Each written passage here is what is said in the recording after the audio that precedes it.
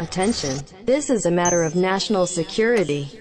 After a meteorite crashed into the New Jersey Turnpike, the following digital audio transmission from the You Watch I Listen podcast was intercepted by NASA scientists in the year 2019. The You Watch I Listen podcast is about to start. Sit down, listen close, and try not to die. The You Watch I Listen podcast starts now.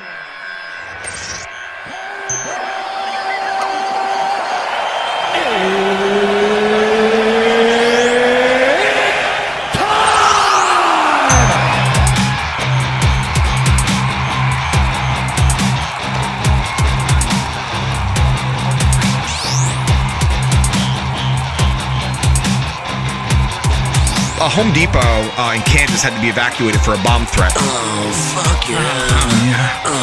Take it out. Yeah, suck it nice and slow. A couple other really funny news stories. Kenny G.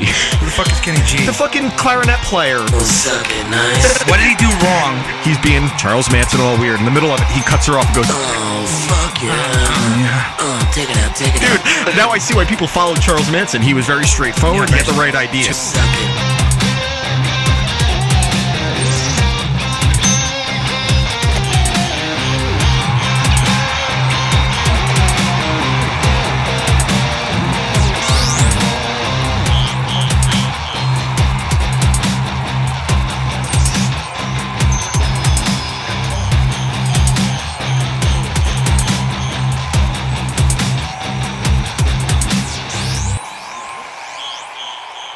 It's time for the You Watch I Listen podcast, and always remember, don't sniff it, just do it. Hi, everybody. Hello. This, we're having a lot of technical complications. It's a fucked up day. We walked into the studio, or I did this afternoon. Yeah, you did. Tomato. And one of our lighting lamps fell over and was shattered, so I had to sweep that up, unplug all the wiring. I can't even say the word. Sufficiently. I walked in. Yeah, see, we just clipped. Everything's all fucked up. So this one's probably going to sound like ass, but it hopefully will be. Well, I'm saying we're not clipping on the recording, so I think we're good. I hope not. I think if we are, then fuck them all. You'll probably hear a little fan in the background because it's like 100 degrees outside, and Taylor will have a heat stroke. All right. Rant for today? What? Do I have a rant for today? I never know if I'm going to rant or not. I mean, maybe you will. Maybe we'll get lucky. Maybe I'll rant. Maybe I will do something. I don't know, John. So this is episode. I'm 90% sure it's 63. I think it's 63. I think you're right. I'm 90% sure. 63 of You Watch I Listen. Why don't we get this out of the way? First and foremost, Taylor, Taylor, there was a UFC last night. Yes, there was. And I lost money. Did you? I did lose money. On what? What? I put money on Frankie Edgar, even though I knew he was going to lose. Yeah, that was a rough one. I got to bet with my heart sometimes. It's a homer pick. Yeah, of course. Well, you have to. Also, Frankie's a fucking legend. I've known Frankie since I was in fucking high school. Like, of course I picked him. So naturally, you put some money on the fight, right? Yes. Now, what website did you use? I happened to use a little website called BetDSI. Now, BetDSI is one of the best betting websites out there. But why? Don't just take my word for it. But you probably should. But why would you choose BetDSI? That's a great question, Josh. Let me explain to you why. BetDSI has been paying winners for over 20 years and is one of the top-rated betting sites on all betting review sites. Are they? Didn't get it wrong this week. Use your sports knowledge to make some extra cash this week, next week, and every week moving forward. BetDSI has a very friendly interface and mobile site, and they also have the fastest payouts in the industry. Do they? Simply pay, win, and get paid. BetDSI offers betting options for everything. Bet on MLB, NBA, NHL, NFL, UFC, and all other major sports. Bet on politics, bet on reality TV, bet on esports, virtually everything, Daniel. Damn, Daniel. Try live betting at BetDSI, where you can bet on games from start to finish, every play, and every minute until the very end. New members get a 100% bonus match when using promo code YWIL. That's more than double your money to start winning today. What does YWIL stand for, Taylor? I believe stands for You Wish I Lay Your Ass. I Lay. No one does. Crashing this plane with no survivors. What's next in your master plan? Shut the fuck up, Littlefinger. You died quicker than that. It's true. He does die quick. But I play there myself, and I recommend BetDSI if you want to add a little excitement to the sports you love or any sports that you may be watching. Once again, go to BetDSI.com and use promo code YWIL and get this limited time 100% bonus offer and a $25 free wager to test the waters. Don't miss out and go make some extra cash this betting season. It's only a game until you bet at BetDSI. And that is true. So, guys, let's get this out of the way. Taylor, how was your week? Eventful for sure. Eventful? Yes, very eventful. Anything specific? I went to go see John Mayer Friday night. Looked like a good show. I saw your pick of the stage. It's some good seats. It looked like an awesome stage and screen setup as well. Yeah, and usually the Garden has shitty view, like it's shitty seating. It's like you really can't see much, but the way they laid everything out, it worked out very well. I had great seats. My girlfriend had a great time. I had a great time. She's the bigger John. I know you like John Mayer, but she's actually like a fan. She's right? a legit fan. I would say I am too, to an extent, but I've actually seen him before. Okay. And she hasn't. Plus, like, he doesn't have a new record out. He has nothing going on. He hasn't put out anything in quite a while. Nah, though. I mean, did anything bad happen to you this week? Oh yeah, that. So the day before the show, my Thursday night. My truck is a Nissan Xterra. Usually they're great trucks. Nissans in general, you can just beat the fuck out of. So I think whoever had this truck before me beat the shit out of it, because this truck, like when I got it, the first 3 days I had it, the back differential went. I know. I remember. Then your exhaust fell off. Like 2 weeks later. Yes, and then so there we go. So the exhaust fell off again. Thursday night. It's like 7:30. I'm getting ready to head out. And I get a FaceTime from Taylor, and I'm like, "Why are you on 23?" And then he shows me the hood of his car popped, and it's like steaming. He broke down on 23. My truck overheated. There's like there's a hose that connects my coolant to my engine that actually allows the coolant to enter the engine. Believe it or not, your car's the only one that has that. Yeah. No, I've never heard of that before. No, I'm just saying, like, that's what broke. So no, I was saying, because you said believe it or not, I can believe it. Oh, cool. So I had to fix that. Literal Dan. Fucking Danny Danielson sucks. Yeah. But yeah, I had to get that fixed. Thankfully, I didn't have to take it to a fucking shop. It was really a $10 fix with parts. I didn't even connect that when you got here. Your shit's fixed already. Yeah, I did it myself the very next day. Okay, good. So it wasn't a big deal. The tow was expensive. That's the part that sucked, and I was just super anxious about it all weekend because I was driving it into the city. Anytime you have car issues, it's like the fear of not being able to come and go at your own will. Yeah. Especially if you have to take a company van or something where it's like you could only go to and from work. Yeah, and I won't even use my company van for that. It's just one of the, I don't know, it's like a respect thing. I would only use my company van to pick up kids. What kind of kids? Yay. Josh, how was your week? I had a really solid week this week. A lot of cool stuff in the works. You make it sound so fucking exciting. Jesus. Okay. Sorry. That was rude of me. A little more emphasis in your voice, or what? Here's the emphasis. You're a fucking cunt. He is right. You gotta say it twice for emphasis. He's not right about emphasis. My week was fucking great. Yep. I mean that in the most sarcastic way humanly possible. I can't really get into everything. Just look on his Twitter. Yeah, it was, by the time the third shitty thing that happened to me in a literal 7-day window, I was just like, you know what? Whatever. Fucking cool. Like, yeah. I was expecting at that point to get T-boned by a car in traffic. Dude, or just have a brain aneurysm. Honestly, I got to the point where I'm just kind of numb to bullshit. Yeah. So we had a friend pass away last week, had a family situation on Friday, and then had another family situation on Tuesday. And it was one thing after the other, and eventually I'm like, you know what? Just fucking strike me down now. I wish the Lord would take me now, more or less. Spite me, almighty spider. Yeah, but in between that, there was some cool shit. I did see The Lion King last week. I saw The Lion King as well. I really, really enjoyed it.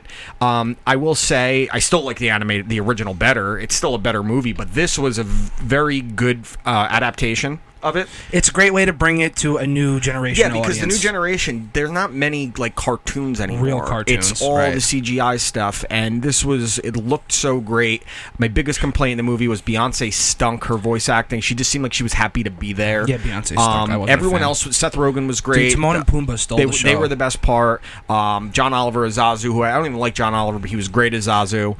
So it was really good. John Oliver in a part that's written well can be great. He was great in Community.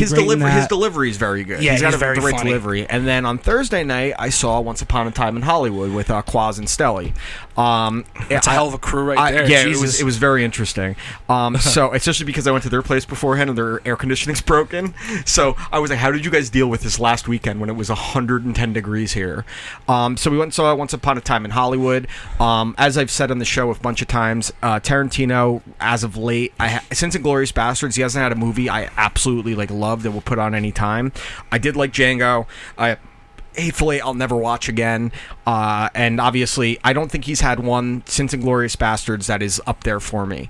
This one may edge out Inglourious Bastards for me. I don't think it's better than Reservoir Dogs or Pulp Fiction, but I think it could very easily be argued because this one felt the least like a Tarantino movie. Like, you know, in Hateful Eight, it was so Tarantino with the heavy dialogue leading up to a bloody battle at the end. Chapter 1, Chapter 2. Exactly. This one didn't do that. It was by far his most subtle film. It was very deliberate in the pace it took. Leo was incredible, as always. Brad Pitt had me cracking up throughout the movie. Margot Robbie captured the spirit and essence of Sharon Tate incredibly well. And Tarantino created this universe. Not even a universe. He brought you into this world that once existed, the end of the golden age of Hollywood, and you felt like you were there. It felt authentic. It didn't feel like it was paying homage. It didn't feel like it was ripping anything off. It felt like it was paying tribute to all these different legendary figures, characters. Leo and Brad Pitt's characters are composites of people like Burt Reynolds, like Clint Eastwood, and different stuntmen from the past. And then when he does go full Tarantino in the last 30 minutes, it is fucking awesome. It's awesome. It was awesome. There were so many. I mean, the amount of people that were in this too. Emil Hirsch is in it.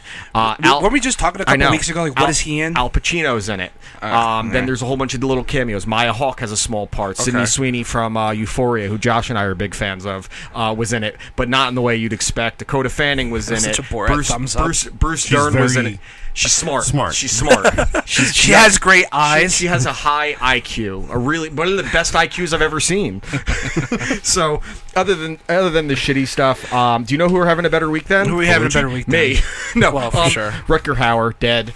Star of Blade Runner. He was the original vampire in Buffy the Vampire Slayer. He was in Batman Begins. Batman Begins. Hobo with the Shotgun? Hobo with the Shotgun. The Hitcher he was in. His ending monologue in Blade Runner, the original Blade Runner, it's like Tears and Rain, where memories fade away, is one of the greatest monologues in the history of film. He was so good in Blade Runner, great character actor, and he is dead. So why don't we get into our reviews? Taylor, you want to go first? Yeah, I'll go first. Okay, so what movie did I give you this past week? You gave me Insomnia. Christopher Nolan's Insomnia. Al Pacino, Hilary Swank. Yes, go for it. Yeah, no. I No. I didn't like this movie all that much, to be honest with you. And it's nothing... And there's nothing bad I have to say about it. I mean, visually it's stunning. It does tell a great story. I literally just felt no sympathy towards any of the characters. I felt no sympathy for the girl that was murdered. The only time I felt my... no, you're supposed to feel sympathy. Not for the girl. They didn't show her alive at any point. You're not supposed to feel sympathy for her character whatsoever. No, but I'm saying is you still want it because it's a victim, so you're still trying to find that. You know what I mean? So you want to try to relate to that. So that part stunk, but I understand. The other thing, the only part I truly enjoyed was the parts with Robin Williams. He was the best part by far. Robin Williams and Al Pacino's scenes were Their chemistry was really good. And Robin, one of those guys that could work with anyone. Yeah, he just play off of anyone at any point in time. It was just hard for me to really pay attention. I just found myself not that interested throughout the entire film. Again, that's the only thing I have to say about it. Just nothing grabbed me. Nothing. I didn't care that he couldn't sleep.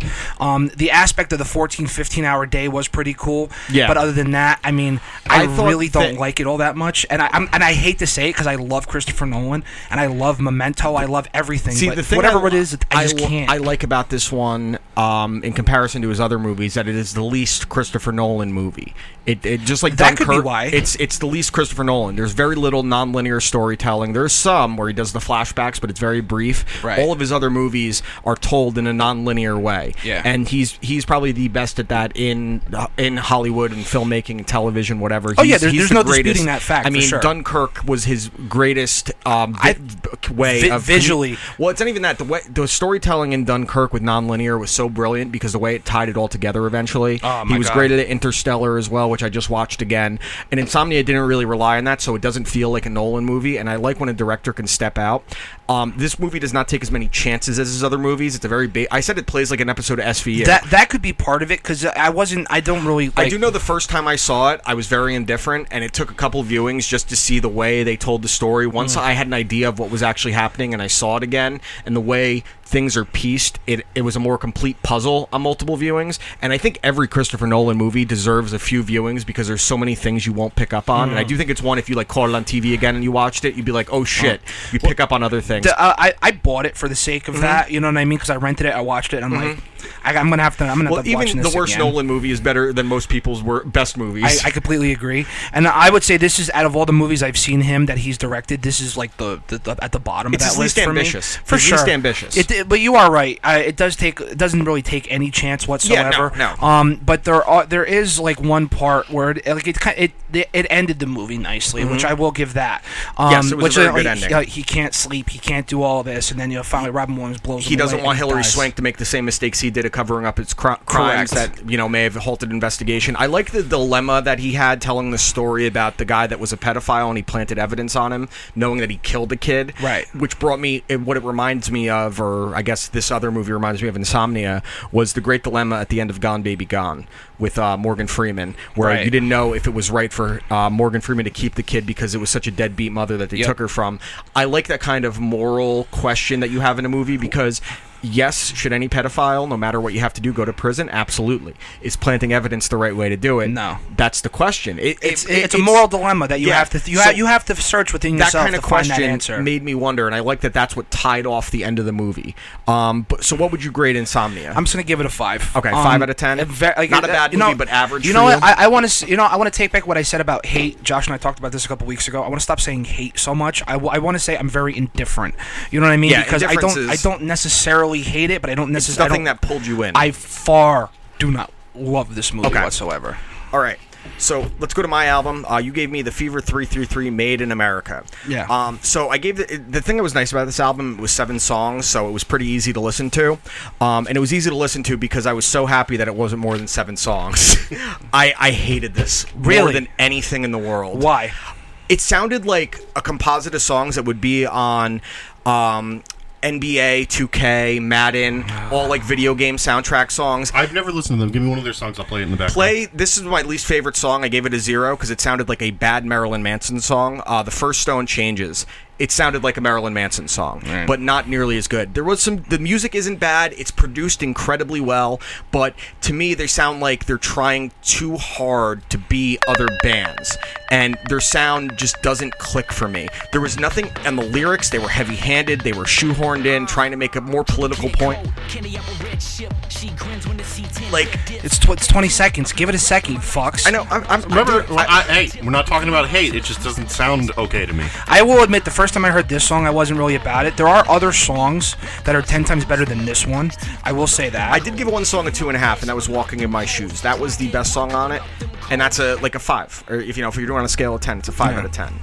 But the sound as a whole, there was nothing unique about it. There was nothing that made them stand out from any other band. They sounded like a creative band, like you know what it sounds like? A lot of this sounds like music they would give like a jobber WWE superstar. The drummer isn't bad, I'll give him that, and the production quality of it is very, very good. But nothing, like, it's very generic. Like, there's nothing about this that stands out. It's like an Avenged Sevenfold type band, but not as good musically. And I don't even like Avenged Sevenfold. Avenged Sevenfold's pretty good. Musically, they're great, but I never want to listen to them. Up until like Nightmare, and then it was over. I don't know. There was just like you said with Insomnia. Maybe hate isn't the right word because it didn't anger me like Arcade Fire did, and I was bored. Yeah. But there was nothing here that makes me think this band stands out in any single way. I'm not going to be Ralph and yell at you for not liking it, but I don't understand how you don't like it. What, this? No, Arcade Fire. It's awful. Okay. It's got no soul or feel. No, it's trash. No, I know you're saying. There's no emotion or feel to it. It's weird ambient noises and just things thrown. Sometimes that's cool. That's what I like about it. It can be cool, but not when every song bleeds into one and nothing stands out. I think he still has a bad taste in his mouth from when Ralph gave him the fucking Lou Reed album of just ambient noise. I would rather listen to Lou Reed. What about the Lou Reed and Metallica album? Oh my! It's great when Hetfield starts singing, but when you hear Lou Reed, I'm talking and here's exit light. Do me, Josh, do me a favor. Play "We're Coming In" by the Fever 333, because this is the song that grabbed me, and I have to say, I gave that a 0 also. Why? Because it wasn't good. What are you talking about? What are you talking Josh, about? I want to hear what you have to say about "We're Coming In." It's so vanilla. Dude, it's okay. This is very vanilla. No, it's fucking not, Josh. It's so complex for only 3 fucking people. You got a guitar player, and a drummer, and a singer. That's all. And they put out something like this. There's a lot of White Stripes songs that are a lot more complex than this. Yeah, it doesn't matter, dude. I'm telling you. Listen, the Fever 333 is meant to go see live. If you go see these guys live, but I didn't see them live. Their shit is incredible. Did you watch the video? Did you watch the video I told you to watch? No, it was. You know what? I get what you see in them. What? This song right now, I picture it's like a scene in a movie where it's like a post-apocalyptic kind of thing, and there's like a big. The orgy in the Matrix. I could see this being played during the Matrix Reloaded. It sounds like just a scene. random song that would be in a movie soundtrack that you don't really pay attention to, or like someone walks into a rave, just like the orgy scene. It's not bad. It's just not for me. I wouldn't give it a 0. I would give it a. I'm not going to listen to this. That's probably what's more accurate. There's nothing on here that maybe said, "Yo, I got this song for you." I will forget about this song. Like if this came on the radio, I would have to think about it, and that's where they don't stand out. And I think a lot of my love for this comes from I love the previous bands these guys were in. The guitar player from The Chariot, Jason Butler from Let Live, and Acosta from Night Verses. So the fact that these guys came together. The drummer's the best part of this band. The drummer is by far the best part. He's so good, and they were produced by John Feldman too, and also Travis Barker had a lot to do with this. Yeah. So there are bands that sound like this that I have liked in the past. Like this reminds me a little bit of Kurashi, and I really like Kurashi. You know what? It has a little bit of a Power Man 5000 sound. Honestly, it really does. There's some stuff where it's just so distorted, fucking like Dead Z.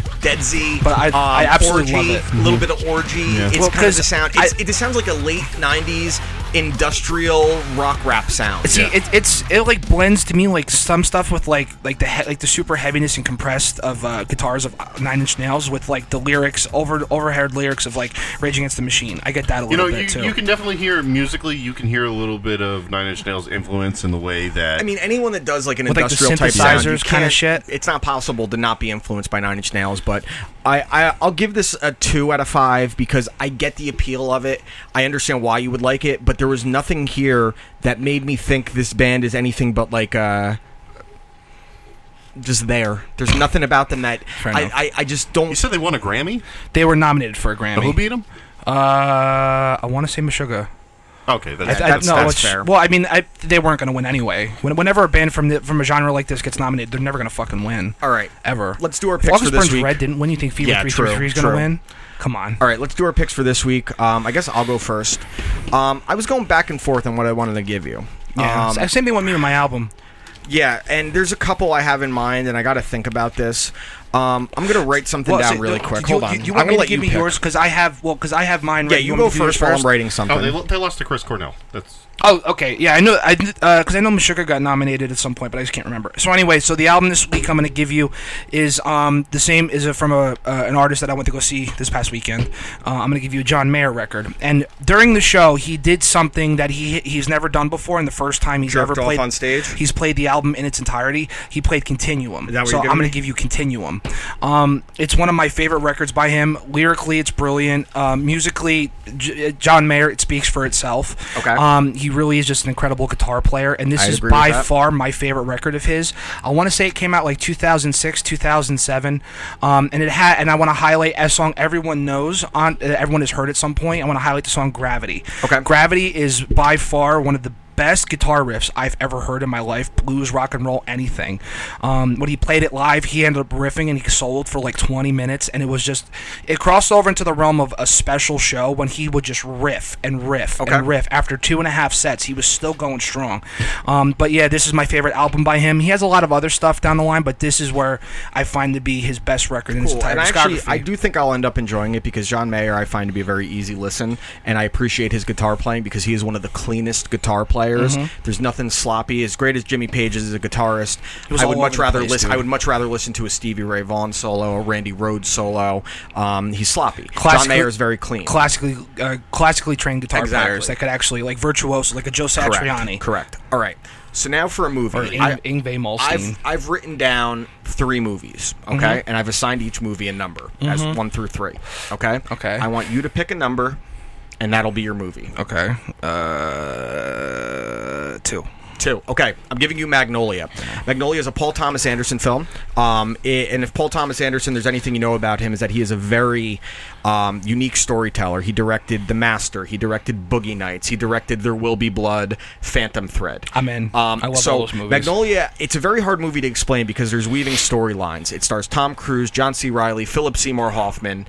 There's a lot of themes that they explore in this movie, from complicated relationships with parents, abuse victims. There is some religious overtones to the movie as well. This was a movie the first time I saw it, because it came out when I was pretty young. I want to say it came out when we were like in 2000, Magnolia, and I didn't fully understand and comprehend it. See, I was hoping you weren't saying like Steel Magnolias or something. Like, no. Isn't that like a Meryl Streep movie? Pushing Tin. So, Magnolia, I don't want to give too much away. Because there's so many things to unfold in this movie, like most Paul Thomas Anderson movies. He is one of my favorite working directors. The only one of his movies that I can say I don't love, although I love the performances in it, is There Will Be Blood. See, that's the thing. I love Daniel Day-Lewis in it, but the movie itself doesn't do much for me. Yeah, see, I disagree. I think There Will Be Blood is one of my favorites. It's like, I consider a Daniel Day-Lewis movie before that guy. Yeah, and that's fair. But the thing is, like, Boogie Nights, incredible. Well, Boogie Nights is ridiculous. Inherent Vice, incredible. The Master, incredible. Phantom Thread, incredible. Movie. And Magnolia is right on that level, and it didn't do great at the box office, although it was critically acclaimed, and now since then it's become a much bigger deal. So my pick for you this week is Magnolia. Cool. Okay, let's get into some stuff. Oh, actually, first let me plug our friends over here. Homies.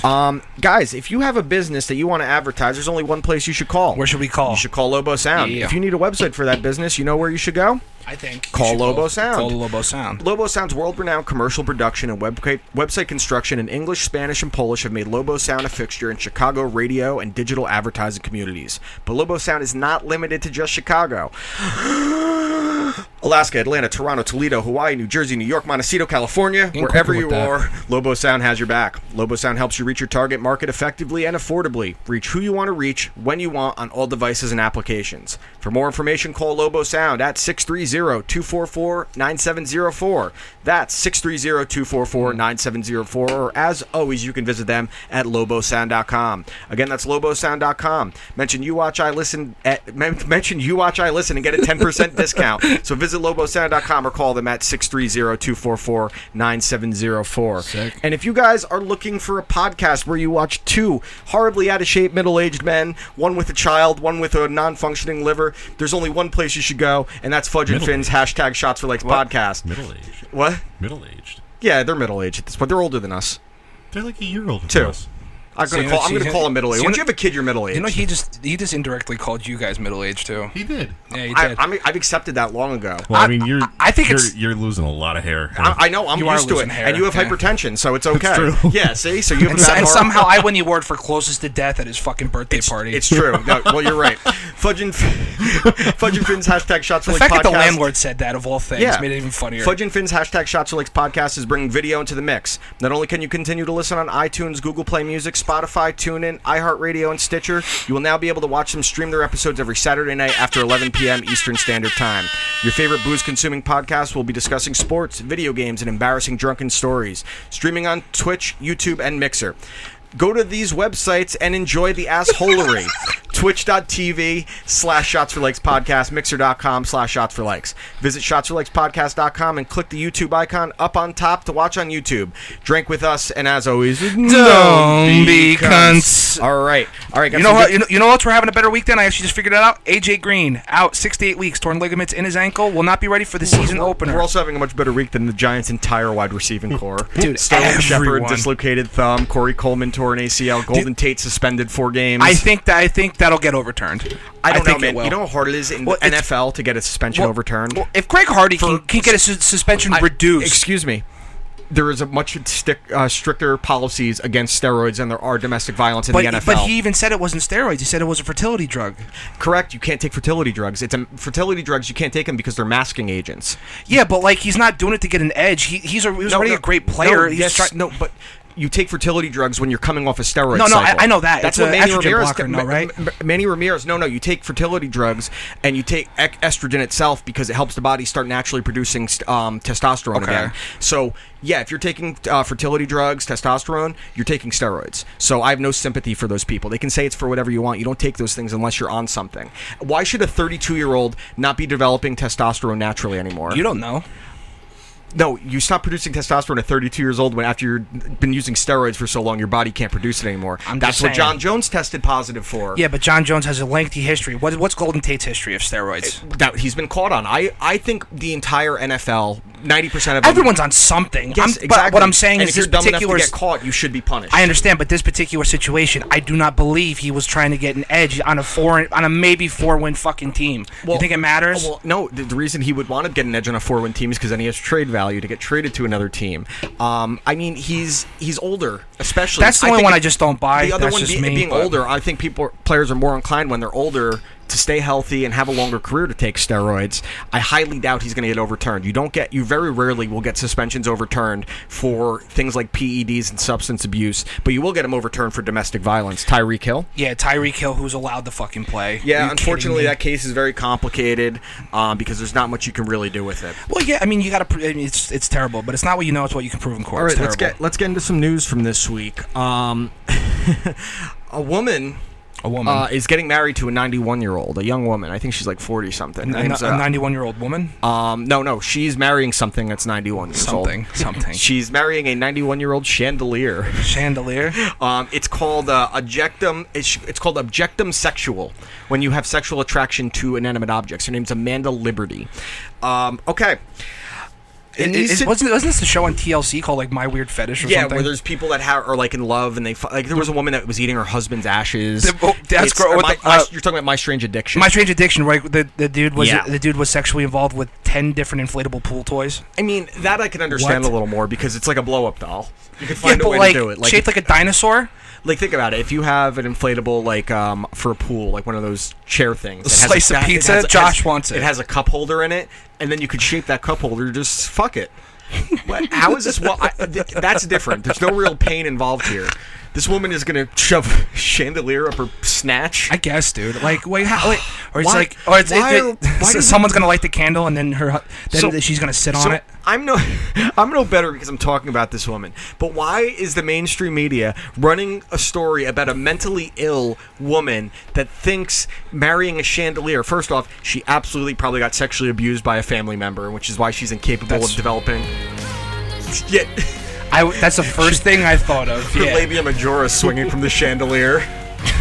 She starts swinging from the chandelier like Miley Cyrus in the Wrecking Ball video. Yeah, exactly. And so this woman, she's a fucking asshole. She looks like the kid with the monkey tail from fucking Jumanji. Oh my god, yeah.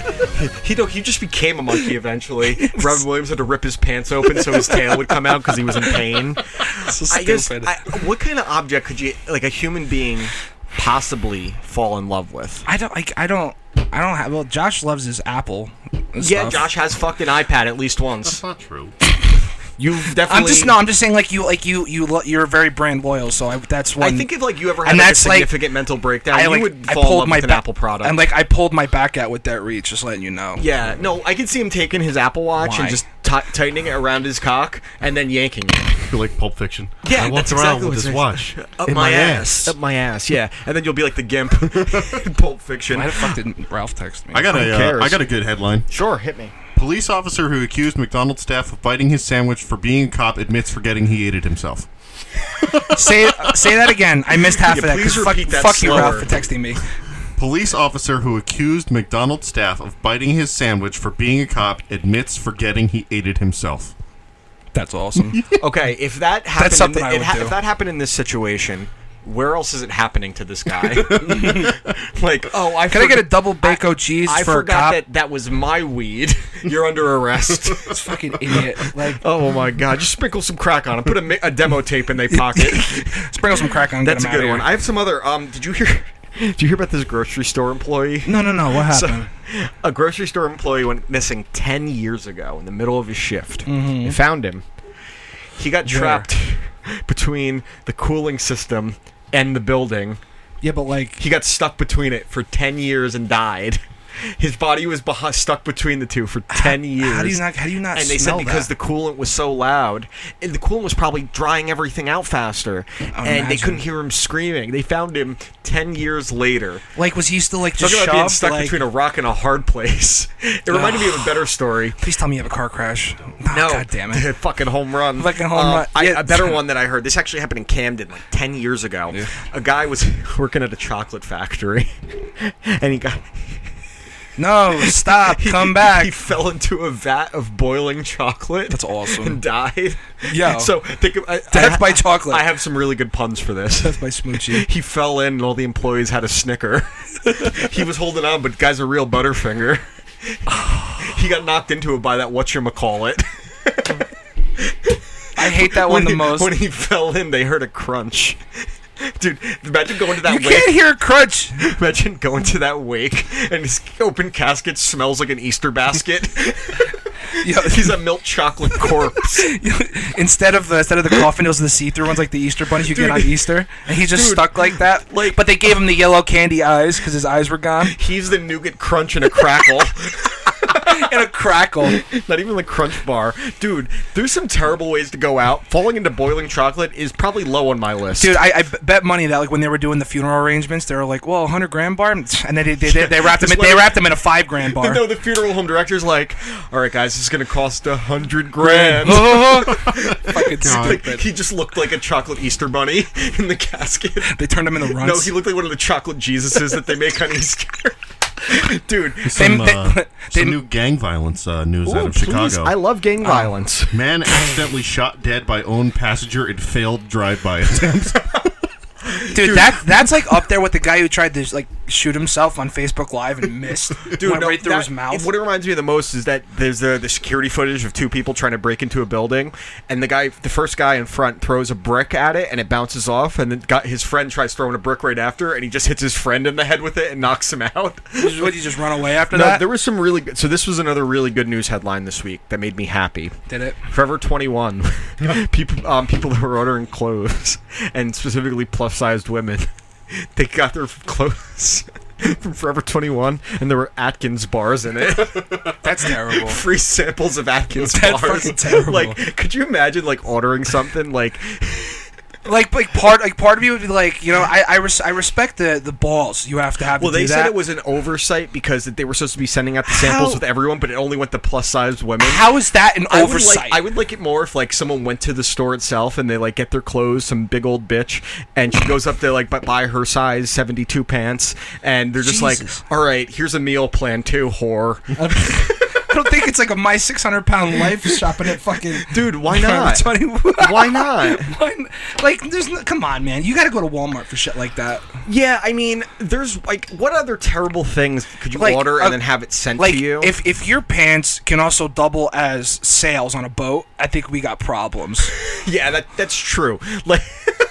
Like you could play that parachute game used to play in when you were a kid, school. And then you got the one kid who freaked the fuck out because he got stuck. We need to play the parachute game, but the one we have is ripped, so we're using Brenda's pants here because Brenda's a big old hole. No, and then you take it to the home ec teacher and they stitch the hole in it so it works. We all had the one teacher in school that was just rotund, if not multiple. And like you're teaching like algebra and just like writing a division sign makes them sweat. Dude, we had this one lady in high school who lived in the tower in the high school. Sure. So like she would literally stay in the tower, so we thought she was a legit troll. And she was just a massive woman. And she had the smallest fucking stairway, and every single time she would walk down, she would waddle, and all you would hear is like, I think it might have been Grohau who was like, oh, God, we got to get out of here. We had a teacher in our school. I can't use his name, so I have to come up with something that rhymes with it. We'll say his name was Mose. Okay, his last name was Mose. Mose. And like Dwight Schrute's cousin? Kind of like that. So we'd go to Hooters trivia night, and we'd see Mose there. That sounds awful. He'd be there. Mose is like the living adult version. I mean, he's old too, but of Colucci, like more grown up. Okay? Virgin, lives at home still potentially. I don't know. I think he probably lived on his own, but definitely a little awkward. Doesn't know how to talk to women. Drives a nice car. We would go to exactly. We would go to Hooters and we make our team names something mocking him. So one of the time was Mose is a virgin. One was Mose touched me. Mose poked my funny place. And he's like sitting there. The one time he goes, I never even had you as a student, and you're talking to me like you know me. I said, yeah. Like, what are you going to do about it, dude? Like, come on. But then we're there with Mike White, and Mike White is just brutal to him. And you could tell he hated me because he doesn't know me, and I'm just fucking with him. I'm coming with the team name. Because he hates you because you hate him for no fucking reason. Yeah, he was easy to make fun of. We had a couple teachers like that. There was one guy that was known as Boots. Because he was there that long ago when my brother graduated from West Milford High School, and everyone called him Boots because the legend was that he got arrested for shoplifting women's boots. Boots. He would get he would piss off a student and be like, all right, Boots. I called him Horseface most of the time, or if he was annoying me, why the long face? Dude, I always wanted to give someone like a stupid nickname like Porch or something, but I can never... Porch? Yeah, imagine someone's really nickname was like Porch. What? No, I'm just saying... Porch what? No, I'm saying like they're a big dude. That's you, not me. Like you're thinking it. No, you're thinking it. You're the one who insinuated. I'm like a super big dude, like you're friends with like the Mountain or something, and you give him a nickname Porch, like someone you've known your whole life. Why do you call him Porch though? Because he's a big fucking dude. But there's small porches. Yeah, but like what about balcony? A porch is normally big. What about big cunt? There could be big cunts. Oh, there's a few of those. You. I'm trying. Up, Elias. I didn't just call Dante a nigger. Shit. Clerks 2. I was looking for the... Not us. There's no way. Wait. I was looking for the part that insinuated what you were insinuating he was about to say. And no, it's not. Is. Yeah, I'm taking it back. That's all you had to say. Instead, you just pull up that. Thanks. Sorry. By the way, that is engineer extraordinaire Josh, not me.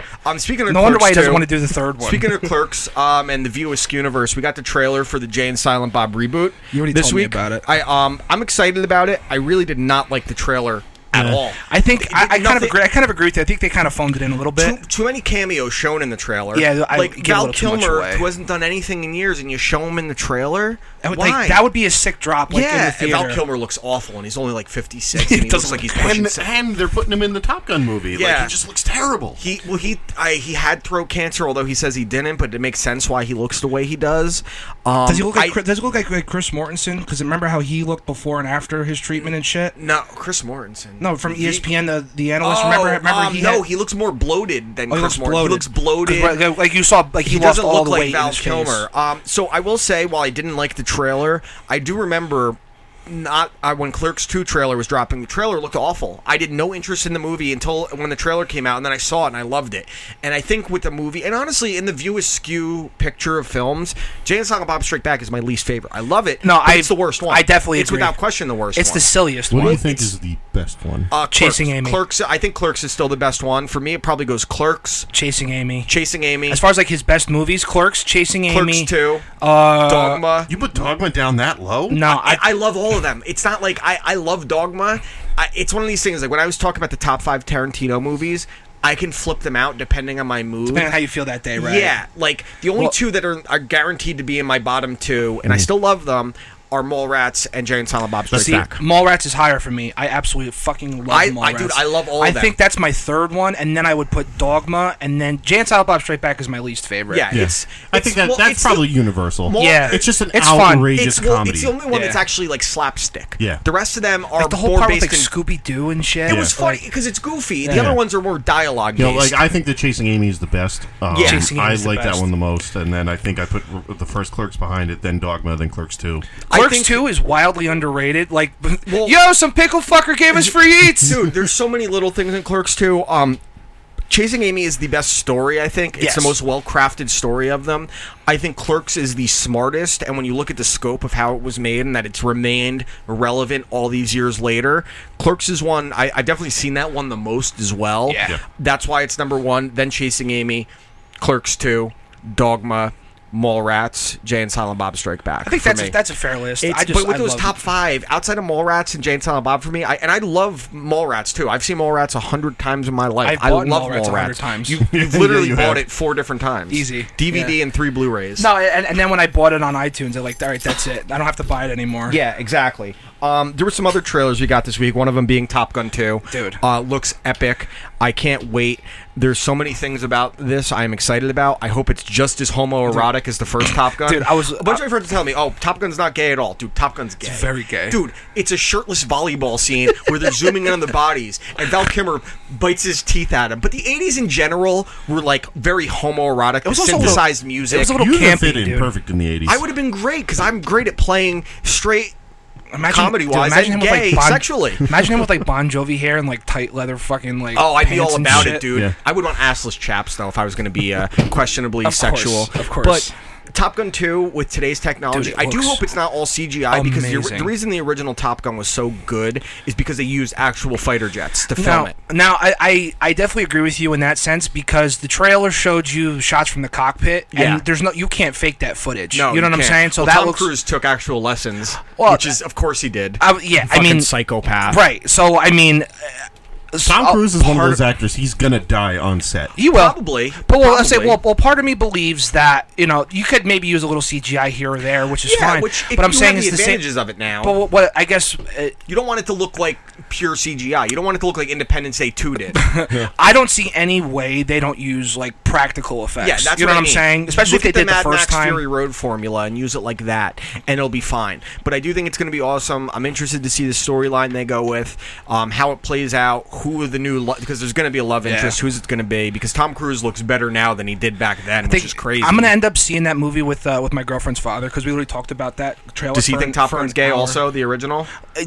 Can you please present that? Because a bunch of my friends were arguing with me. No, it's not. He's like, it's not gay. I'm like, dude. I will literally ask him. There's a movie, I think it's called The Long Sleep, I think it's called. And Tarantino has a monologue in it where he talks about Top Gun being gay. And when you listen to it... I think it's called The Long Sleep. It was a composite film, kind of. And Tarantino has a whole scene where he talks about why Top Gun's one of the greatest scripts ever written, and most people don't realize that it's about being gay. Because Maverick, he's with this girl that he wants. Maverick. Yeah, well, he wants to get with this girl. She declines him. He shows up one night. She's like, "I want you to fuck me," but he leaves to go hang out with Goose. And the whole time, the reason Iceman doesn't get along with him, he's like, "We want you to join our team, and that was the gay team." And that was the birth of the bro code. And then he says, "You could be my wingman any day.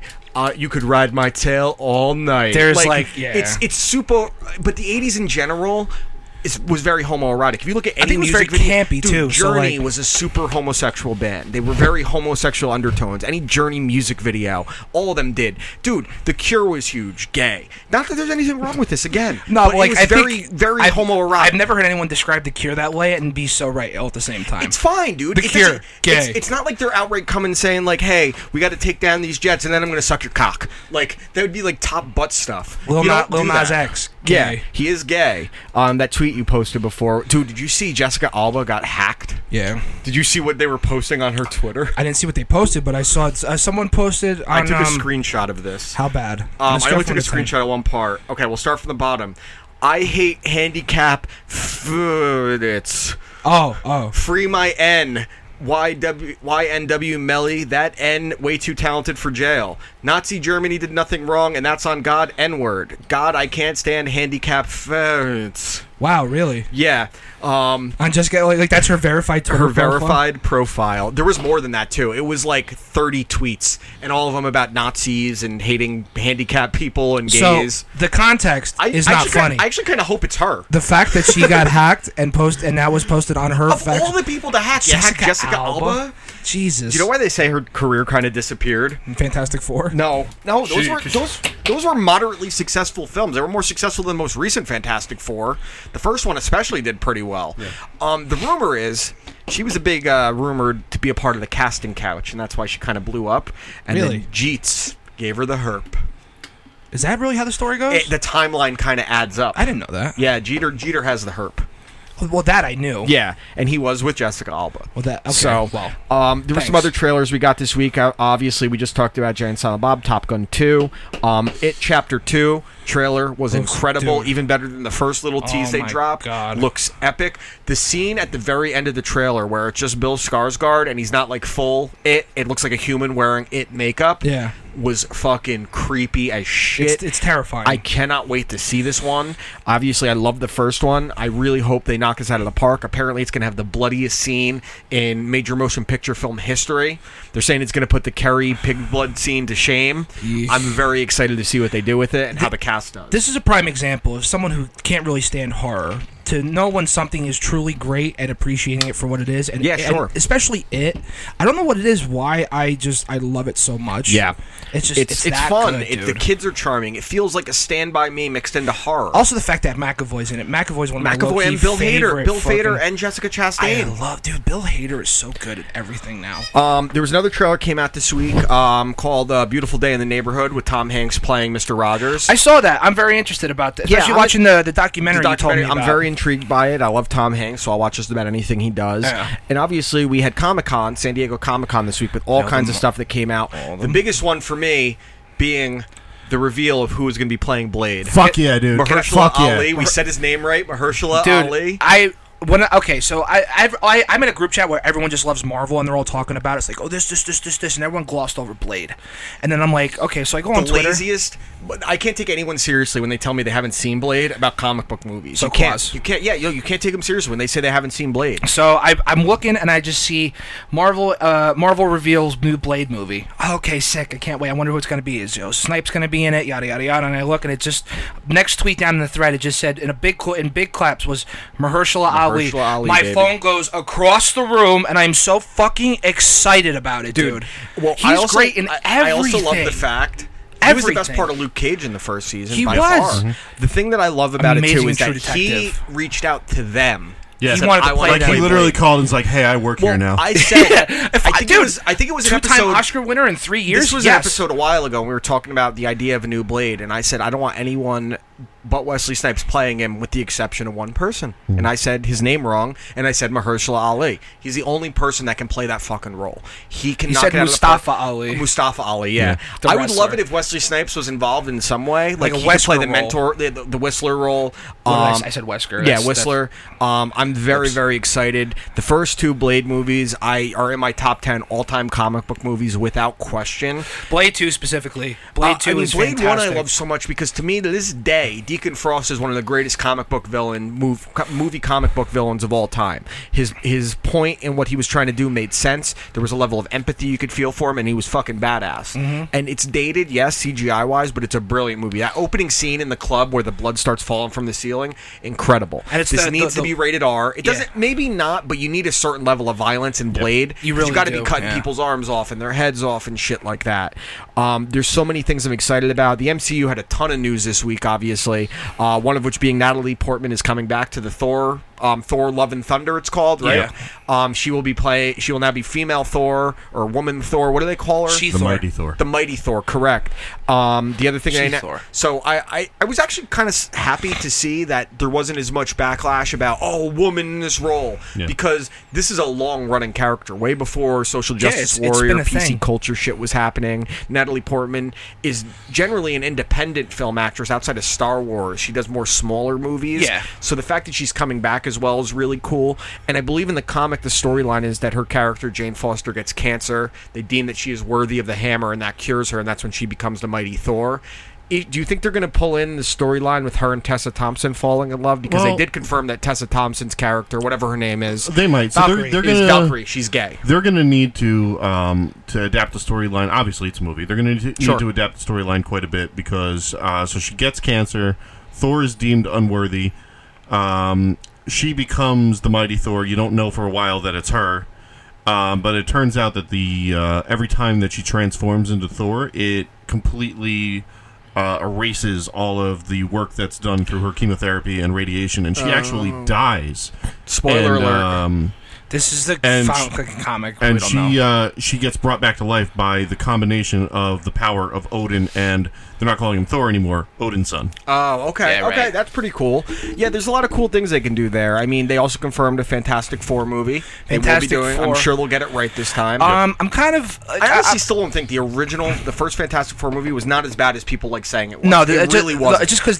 Victor Von Doom was great in that movie. The Silver Surfer left a bad taste in everyone's mouth. It was way too silly, and that's such a cool character to do things with, and you just took Galacticus and turned him into like a secondary note in those. Again, it's one of those things where, like, again, it was a property of Fox to properly incorporate into the MCU. It wasn't Bruce Banner, it was Silver Surfer, yada, yada, yada. You know what I mean? Yeah. But, I mean, the Fantastic Four deserved from the jump to be in the MCU. They were really... they should have been there. They're one of the first people there. I think... I kind of... But I don't know if I want a present-day Fantastic Four. I'd like to see him go back in time. So here's my thing. With especially now that Phase 4 is officially over and Endgame comes out on digital in about 2 days, which I'm very excited for. I'm going to watch the shit out of that. I'm very much not invested into the actual universe itself anymore. The story I've watched for the last 12 years is officially done. I'm pretty much good on it. The only thing that's piquing my interest is a new Thor movie, which you actually talked about a couple weeks ago, saying you would like an original character to kind of continue. And Thor's the one because he fucking blew up with whatever the Ragnarok. Yeah, and it's the same director, so that's really good. But seeing who they're casting and seeing who they're bringing to play these new roles, I'm kind of interested to see what the Eternals are all about, to be honest with you. Yeah. Obviously, then you got Guardians 3, another Thor movie. You still got, I think, now with they're doing the Black Widow TV show on Disney+. No, they're doing a Black Widow movie. Yeah, full movie. It's a movie. Well, they're doing Scarlet Witch. Scarlet Witch, and then it's called what? Scarlet Witch and Vision. No, Scarlet and Vision, or Witch and WandaVision. WandaVision, yeah. And then there's another one they're doing with Bucky. Yeah, WonkaVision. WonkaVision. Yeah. Oh my God, shut up. So there's a lot of stuff going on now. Which way the wind is blowing. So there's a lot of different... Hey, Mom, look, I'm on TV. Like TV. Cunt. Jesus Christ. But like I said, picks him up and puts him in her purse. Yeah. He's like, can't grow back to regular. Oh, come on. All right, Mike. No, what else? You're getting the Bucky and Falcon and Winter Soldier. Falcon and Winter Soldier.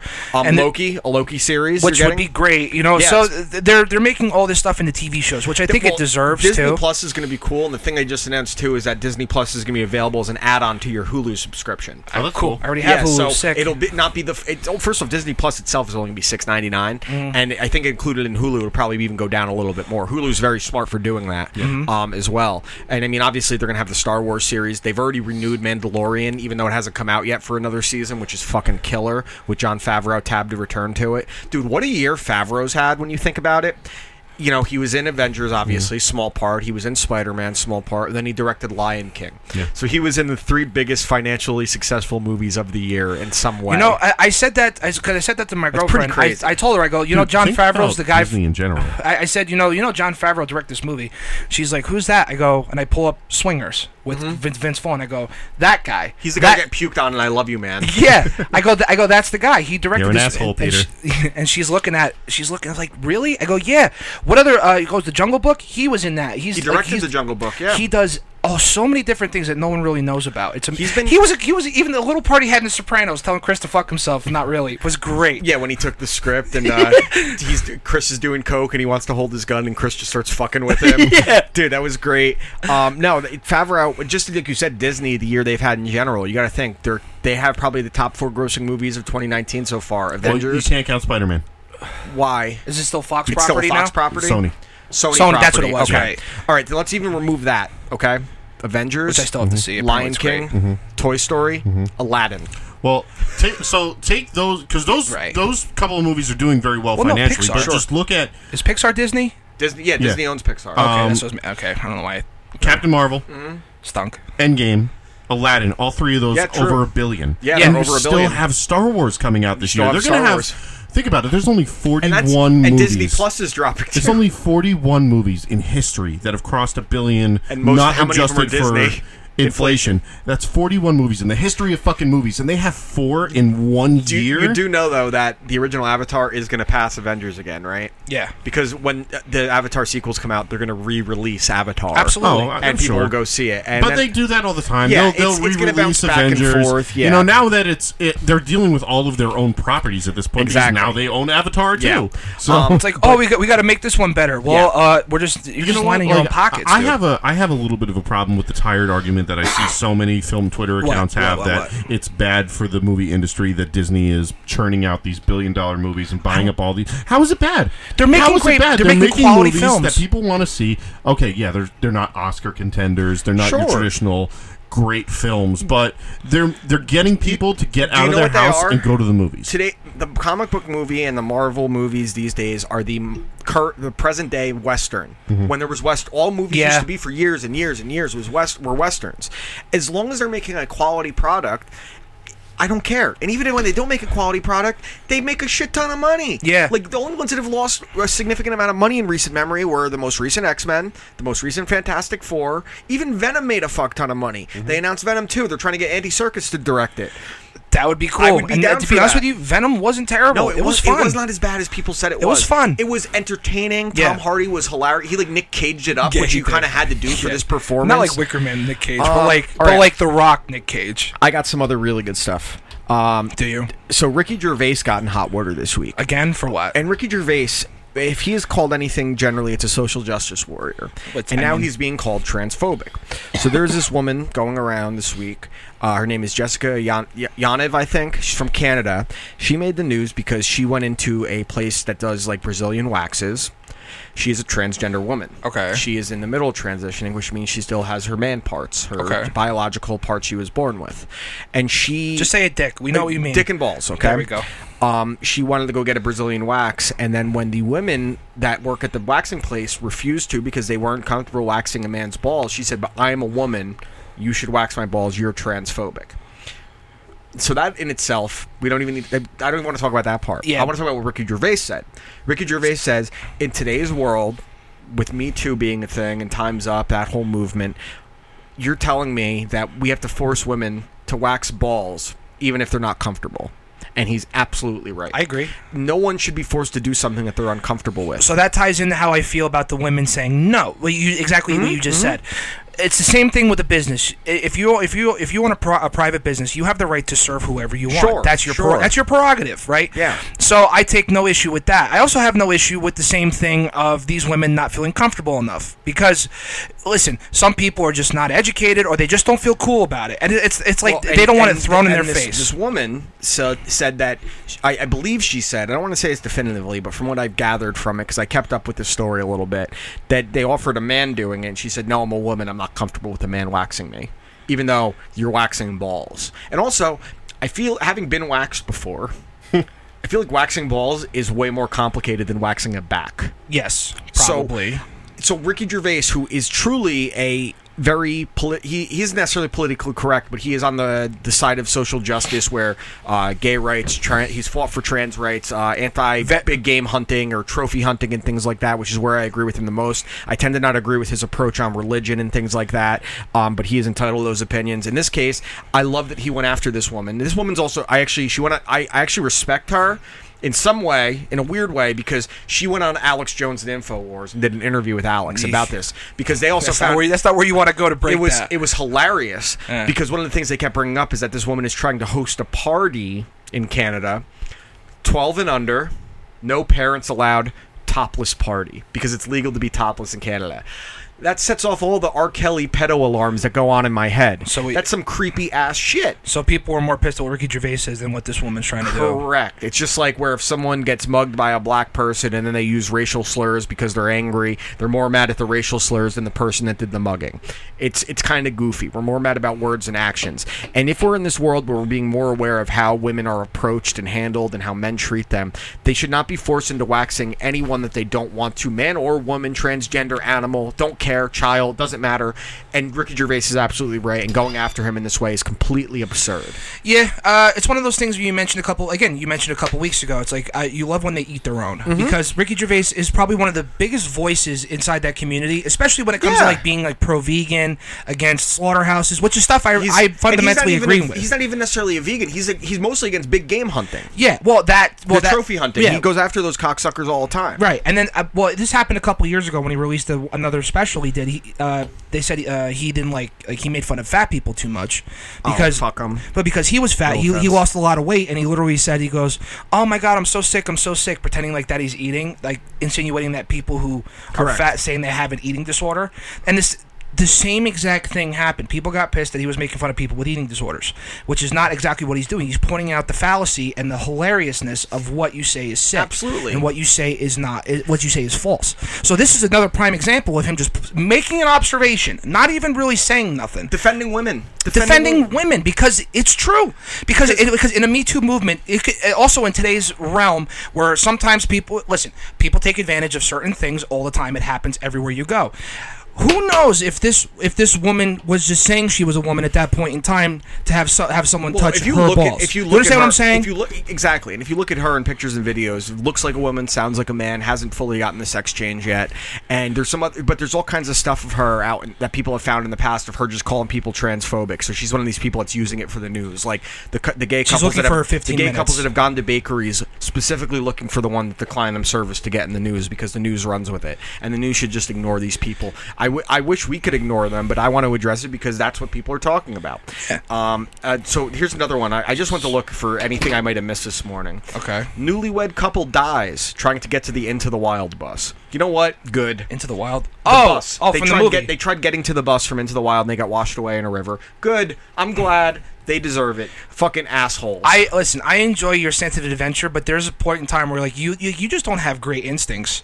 If you're looking at like a category like a whitewater raft, and you're like, exactly, we got this. We're gonna walk over this log. Right, you're not Bear Grylls. You're not any of these fucking people. You just get like, why? Like, is it really that? Exactly. Is it really that important? No, it's not. It's not. Like, especially you just got married. Like, you're just starting your life together. There's so many adventurous things you could do that are safe. Like skydiving. You can go bungee jumping. No, what the fuck did you just say, skydiving? How many skydiving deaths do you hear about a year? Don't care. If there's one, that's too many. You're jumping out of a perfectly good fucking airplane. Then stop driving, because there's more car accidents that people get killed in than there are skydiving accidents. I don't care. I understand it's irrational. Don't give a shit. Nah. See, this is your problem. You think that because something is scary, it means it's dangerous. Yes, it's exactly what it is. But it's not true. Roller coasters are safer than driving. Flying safer than driving. Oh, yeah?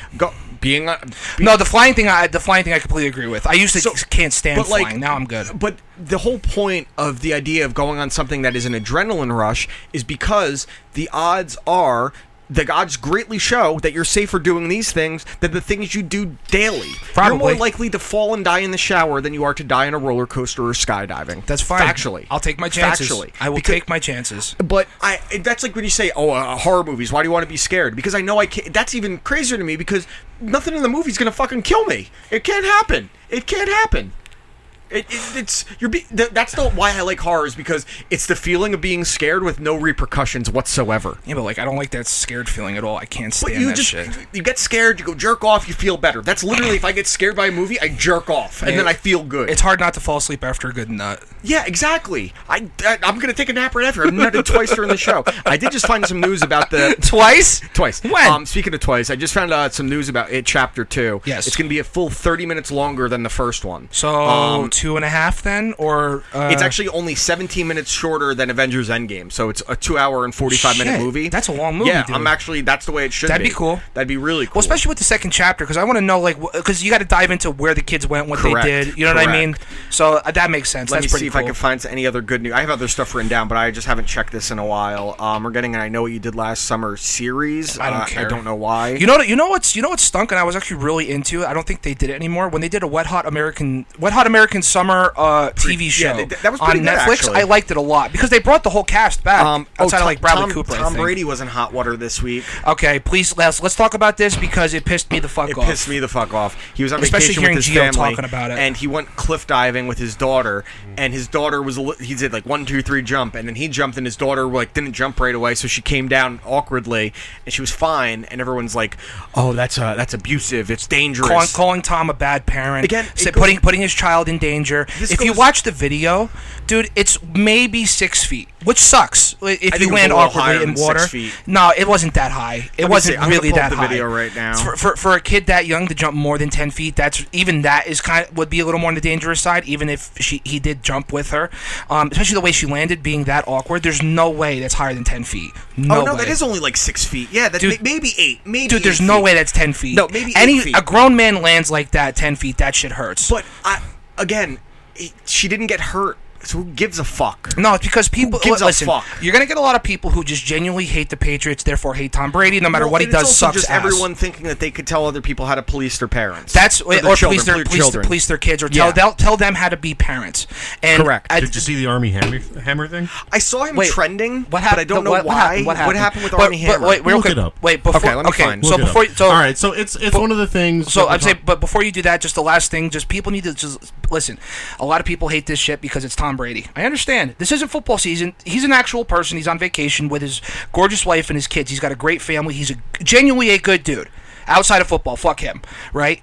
So stop taking it upon yourself to tell someone else how to raise their children, because quite frankly, a lot of people that tell people how to raise their children correctly don't have children of their own or have children that hate themselves, or that hate their parents. Tom Brady. So, I have a right to hate Tom Brady as much as anyone. He's in your division. You play him twice a year. Josh does too. I do too. He beats me in the AFC title game half the time. Yeah, but you didn't. Your team didn't blow a 28-3 lead in the Super Bowl. I'm kind of worn out on that joke, even though it's funny. No, but at the same time, well, just because because he has clips of the Jacoby Jones thing in the fucking playoffs, and I have to relive a Super that. Bowl after that. The Falcons still haven't won a Super Bowl. You know what sucks is that the year before that happened, and the next year we lose in the Super Bowl. That was cool. Fucking hell. All right, so here's the Army Hammer thing. Yeah, so what happened? I just pulled up the video. I guess this was pulled from his Instagram story. Okay. And I'm just going to show you the picture. Can you describe the picture, Taylor? So it looks like, is that his son? That's his son. So it looks like his son, and it looks like he's trying to eat his foot. Like he just has his toes in his mouth. Put it to the microphone. So it's his wife recording him. And so the opening shot is it's a young boy, probably about a year and a half, maybe 2. Young kid. And he has the Army Hammer's foot in his mouth. The video plays, and it's Army Hammer and his wife laughing and saying this has been going on for 7 minutes, where the kid's like biting and licking his dad's toes. And now people are calling him a pedophile, I'm assuming, Josh? Okay. Get the fuck out of here. So real quick. So this is the same guy not too long ago that was saying he understands where white privilege comes from and he has white privilege. Remember this? Sure, yeah. This is this very same guy. Yeah, we talked about that on here. The Winklevoss twins. Mm-hmm. I've seen dude. That's just a silly thing. His son that's how little kids are with their mom. They go up and they grab their mom's boobs, like they punch their dad in the balls. Dude, it's funny little kid shit. Like he's a toddler. Yeah, dude. He doesn't know what the fuck he's doing. He doesn't know what he's doing. He thinks it's funny. These fucking weirdos, these fucking weirdo liberal cocksuckers are making this sexual thing because it's probably their own perverted fucking fantasy. Because they can't look at anything with children at anything but sexual. It's so fucking creepy. And Josh knows, I do not even like Army Hammer. But he's gotten fucked over so hard in so many fucking ways, and now people going after this. Why? It's him and his fucking kid. Dude, he's just trying to enjoy his Sunday afternoon. You know, like people are so obsessed with these celebrities and everything that they do that they have to follow every single thing they do on social media. We're a celebrity-obsessed culture. Right, where it's wrong. I mean, we're talking about a couple, maybe 2 months ago, The Rock posted a video with him and his daughter in their swimming pool, and people were freaking out that. No, Rock. The Rock. I thought you said Brock. Oh, no, The Rock. Oh, okay. Him and his daughter in the swimming pool, and she didn't have a top on. And people were saying that it's objective. 2? What? You don't put a bikini on a 2-year-old. Yeah. unless you're trying, like, that's sexualizing a kid when you put a bikini because it's supposed to look like revealing. Dude, it's just a 2-year-old. It just shows the insecurity and the inadequacies of everyone else pointing out some shit like that. This would be a weird video if his kid was on the floor and he just came up and said, "Lick my toes." But it was just his kid coming up and starts fucking doing that. Kids are fucking weird. That's what they do. They don't understand things. And this kid in 10 years is going to be like, he's going to bring over his first girlfriend and they'll be like, "Hey, let's watch a video when you were licking your dad's toes." She's 3. A 3-year-old girl. It's fucking goofy. It's just a guy, the kid that loves his dad. Like, I've heard that. I've seen, especially the Rock thing. Like, the Rock thing is so fucking stupid because you cannot ask for a nicer guy that does everything for everyone else and makes a shitload of money and has fun while he does it. The fact that people want to attack The Rock. The Rock is the only celebrity I will stand in solidarity and say he is a good fucking dude. The Rock is a megastar that does everything right. You can't that's say what I'm that saying. about a lot of people. The most controversy ever been involved with The Rock was the I Quit match with Mick Foley when he was only supposed to hit him with the chair 6 times and he hit him like 14. Isn't that like the Beyond the Mat thing where Mick Foley's daughter's with his fucking wife with and Noelle kids? and Dewey? I like Noelle Foley. Remember we saw Noelle at WrestleMania? She's smart too. She's a very smart girl. She's smart in a lot of different areas too. Nice. Is she smart? You never seen her? Yes. Yeah, we saw her at WrestleMania Access. Right. Yeah, we just kind of stood there like, hey. Yeah, we all stopped. Hey. And the cool thing about her is that her boyfriend is like us, just like a nerd. Yeah. Is he a nerd? Man, she must have some. Although someone kind of ruined it for me. No, finish that sentence. Because I forgot what I was going to say. She's very curvy, but then someone goes, she's got the same ass as Mick Foley. And I looked at it, I was like, oh, she's got her dad's butt. So do I want to fuck or eat Mick Foley's ass? I mean, depends on who you ask. Do you? Okay, I kind of think you do. Here's a good story. This is going back to celebrities doing weird things. Diddy has a new girlfriend. Okay. She's 22. A little weird. Look up how old Diddy is really quick. That's not as weird as Dane Cook's 19-year-old girlfriend. Yeah, that's a little weird too. So Diddy, how old would you think he is? Probably he's got to be like 51, maybe 47 at the youngest at this point. Josh? 49. 49, okay. I was about to ask, how old was he during like the BIG 92, 93, 94? I don't know. I'm not good at math, but you'd have to think he was like 24. So he's 49. Right. He's dating a 22-year-old. Little weird, right? Little weird. Yeah, a little on the weirder side for sure. I'm going to add a little bit more layers of weird onto it. Layers. This girl is the daughter of Steve Harvey. Steve Harvey and Steve Harvey. And the Steve Harvey. Yeah, that's what I'm saying. So Steve Harvey and P. Diddy, they're like boys, aren't they? Well, this has layers. This is where it's going to get even weirder. Onions have layers? This girl, her ex-boyfriend, is Diddy's son. Okay, now it's weird. So it was like the age gap is like one of those things where creepy. It's like it's a little creepy, but it's legal. But it's one of those things where it's like I'm not them. Good for them if they're happy. It's legal. You can do it. The Steve Harvey daughter is weird because Steve Harvey is a little bit older than Diddy, and then finding out it's his son's ex. What? Okay, so this kid is getting cuckolded by his father. So what's he come? Cuckolds for life. She ain't going nowhere. Every cuck, it's like every cuck you take. Like you do the fucking. What other ones can you do? Wait, oh no! So you gotta do something with cuckolding, baby. Yeah, you gotta do something with like what was it? It's like more money, more problems, or something. The more cuckolds we come across, the more cum that she takes. The more cum that she sees. Yeah, dude, that is some weird fucking shit. It is a little over the top, but I mean, like it's one of those things. Like if they're happy, they're happy. Good for them. Yeah, I mean, we don't know the dynamics of it. Maybe it was something where he just hooked up with her once. The son thing is weird. That's the weird part. Dude, the age isn't nearly as weird as that. I can't stand Diddy. He is one of the most. Actually, I have a friend. I still have Bad Boy Records. I have a friend that used to work for Diddy. He was one of his chefs at his place. No shit. And he said that he is the biggest phony in the world. He's got all of Biggie's shit just in boxes in his garage. He would badmouth Biggie apparently and say, "I'm sick of people saying that I only got famous because of him." Well, he did. And he treated everyone like garbage. Cameras come on. Got dolphin teeth. He was very funny in Get Him to the Greek, but now that you say that, I would think Get Him to the Greek is more him than what his actual public persona is. Oh no, he was hilarious in Get Him to the Greek. No, I'm saying like how he's just like a cutthroat, like 16,000 units. I want to fuck your bitch. I'm gonna scratch that itch. Yeah, fucking dude. Nick Kroll. Nick Kroll was great in it. Yeah. So here's a good one. Kanye West is interested in having a biopic made about him. They are doing a Showtime series. Biopic? That's supposed to be like loosely based on him. Okay. But he wants to actually have a movie made about him, and he met with someone who he wants to play him in the movie. Can I guess who it is? Guess. Mahershala Ali. Okay, Josh, do you have any guesses, or do you know the answer? Take a guess. You're terrible when I ask you to guess. So that means I'm wrong. Yes. O.J. Simpson. Okay, the answer. Who he met with. He flew down to this person's house. Danny McBride. Yo. Okay, so this is my thought. That would never go over. He ain't doing Robert Downey Jr. in Tropic Thunder. But what I was thinking is, what if the actual approach was like an Eastbound and Down kind of thing? I was gonna say like the same thing, but instead of making him black, just keep him as he is. Because he's like, he was a white rapper that got famous, and he's a little out there. Yeah. Because that new Vice Principals is really funny. Eastbound and Down was great, and that new one that he has coming out, McBride. That looks awesome. What's it called? I don't remember. John Goodman's in it too, where they're like a religious programming thing, but they're just taking money from people. It's like a cult. That is going to be fucking hilarious. I don't even know. I got to find out when that debuts. I'm looking it up right now. Danny McBride is one of those people where I will. The Righteous Gemstones. Okay, when does that start? I believe that starts The Righteous Gemstones. He's in like a suit and shit.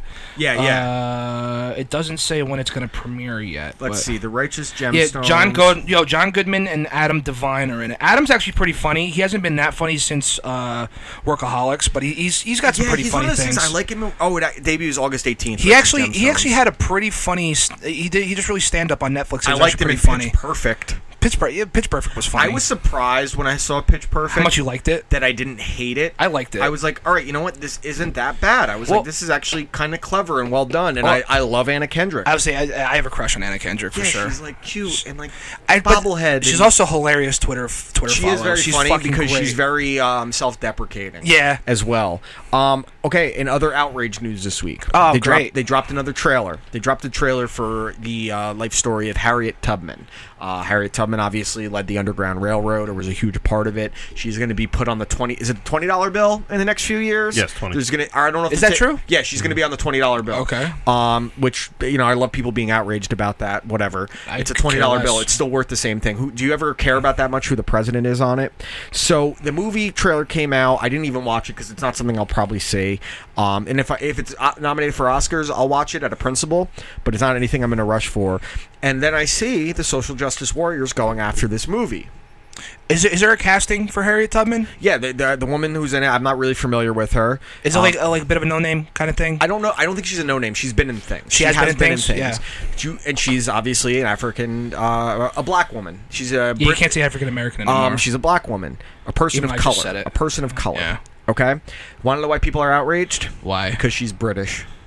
British people are sometimes the best actors. What's your deal? They're saying it's cultural appropriation because it's a story about one of arguably the most important African American woman of all time, and it's important if African American takes that role. Shut up, please. That's so ridiculous, dude. That's the thing that I still just can't fucking grasp that.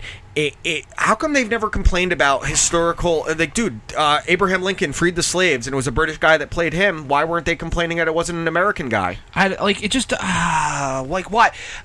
do you have to have a problem with it? What is like... It's not going on in your life that you have to take a stand on something that holds no weight. They're being outraged about it, and it's not for any purpose other than how their own feelings. Because if they did cast an African American woman, and you could have probably got Lupita Nyong'o from Us and 12 Years a Slave, which would have been cool. She would have been fine. If you go back even further, she doesn't really act anymore, but she was in The Color Purple. Oprah Winfrey probably could have played it. There's Whoopi Goldberg in the past. Oscar winner for Ghost could have played it. I don't know any other black actresses. I was going to say, just comedic ones. Just from looking Monique's an Oscar winner. Well, just from looking her up, she really hasn't been in anything big other than Bad Times at the El Royale, which I haven't even seen. Not a bad movie. It's good. It wasn't bad. It was like a cheap Tarantino type movie. Because it says like she was doing a couple TV things. She really didn't hit anything till like 2018. She did Widows, Bad Times at El Royale. Yes, Widows is where I know her from. Broad City. Widows was actually a dope ass movie. You know what movie I just watched recently, and I was surprised at how much I liked it. A lot of people didn't like it that much. Killing Them Softly. Killing Them Softly was pretty good. Brad Pitt, and honestly, just my heart hurt a little bit seeing Gandolfini in it, and I was like, dude, that's like I was watching True Romance recently, and he's in that. Stop! I love True Romance. You know what? Another movie, $10 on iTunes. It's a great fucking movie. Yeah, dude. I did watch another movie this week. I forgot. We were just talking about it in the show. I actually texted you about it. I watched that Long Shot with Seth Rogen and Charlize Theron. I was going to ask you about that, dude. It was really good. It's one of those times where you text me and I just okay. There was some parts in it. First off, I was shocked at the chemistry between Seth Rogen and Charlize Theron. And the premise of the movie is actually pretty funny. They were in something else, though, before that. I'm almost positive. Not that maybe. I don't know. I'm almost positive they were, because I think they worked on him where he was like the producer, and I think there's something like that. But Charlize Theron is really funny, and she's insanely beautiful naturally as well. Oh, my God. So the premise of the movie is that Charlize Theron plays the Secretary of the State for the whole country. Bob Odenkirk is the president, and they kind I'm already in. And Bob Odenkirk, he's in it very little, but his president, it's supposed to be kind of like his presidency is supposed to be like the reality. He was like an actor that became president. So does he play a little Saul? No, he just plays a guy that's more interested in being a celebrity. Well, that's what. Right. Yeah, right. And she ends up deciding she wants to run for president, and she runs into Seth Rogen at this thing that Ice Cube's son is in it, that he brings Seth Rogen to. Okay. And it's revealed that her character used to babysit Seth Rogen when he was very young and she was in high school. That's pretty cool. And he was like in love with her back then. And then Seth Rogen's character writes for like a very liberal news agency. It's like a TMZ kind Andy of thing. Serkis is also in this. He plays like the owner of like a Breitbart, like a very ultra conservative news media, like owns Fox News kind of thing. Fucking love Andy Serkis. So Seth Rogen ends up getting hired by Charlize Theron to be her speechwriter, and then it's like just weird things. I was very surprised at how funny it was, and then the commentary they bring in about how he gets into a fight with his best friend because he's super liberal, and he finds out his best friend, Ice Cube's son, is a Republican and also a Christian, and he's like, I never told you because I knew you'd react like this, and it doesn't matter in our friendship, and now you're acting all pissed. That's pretty funny. Facts, that's true.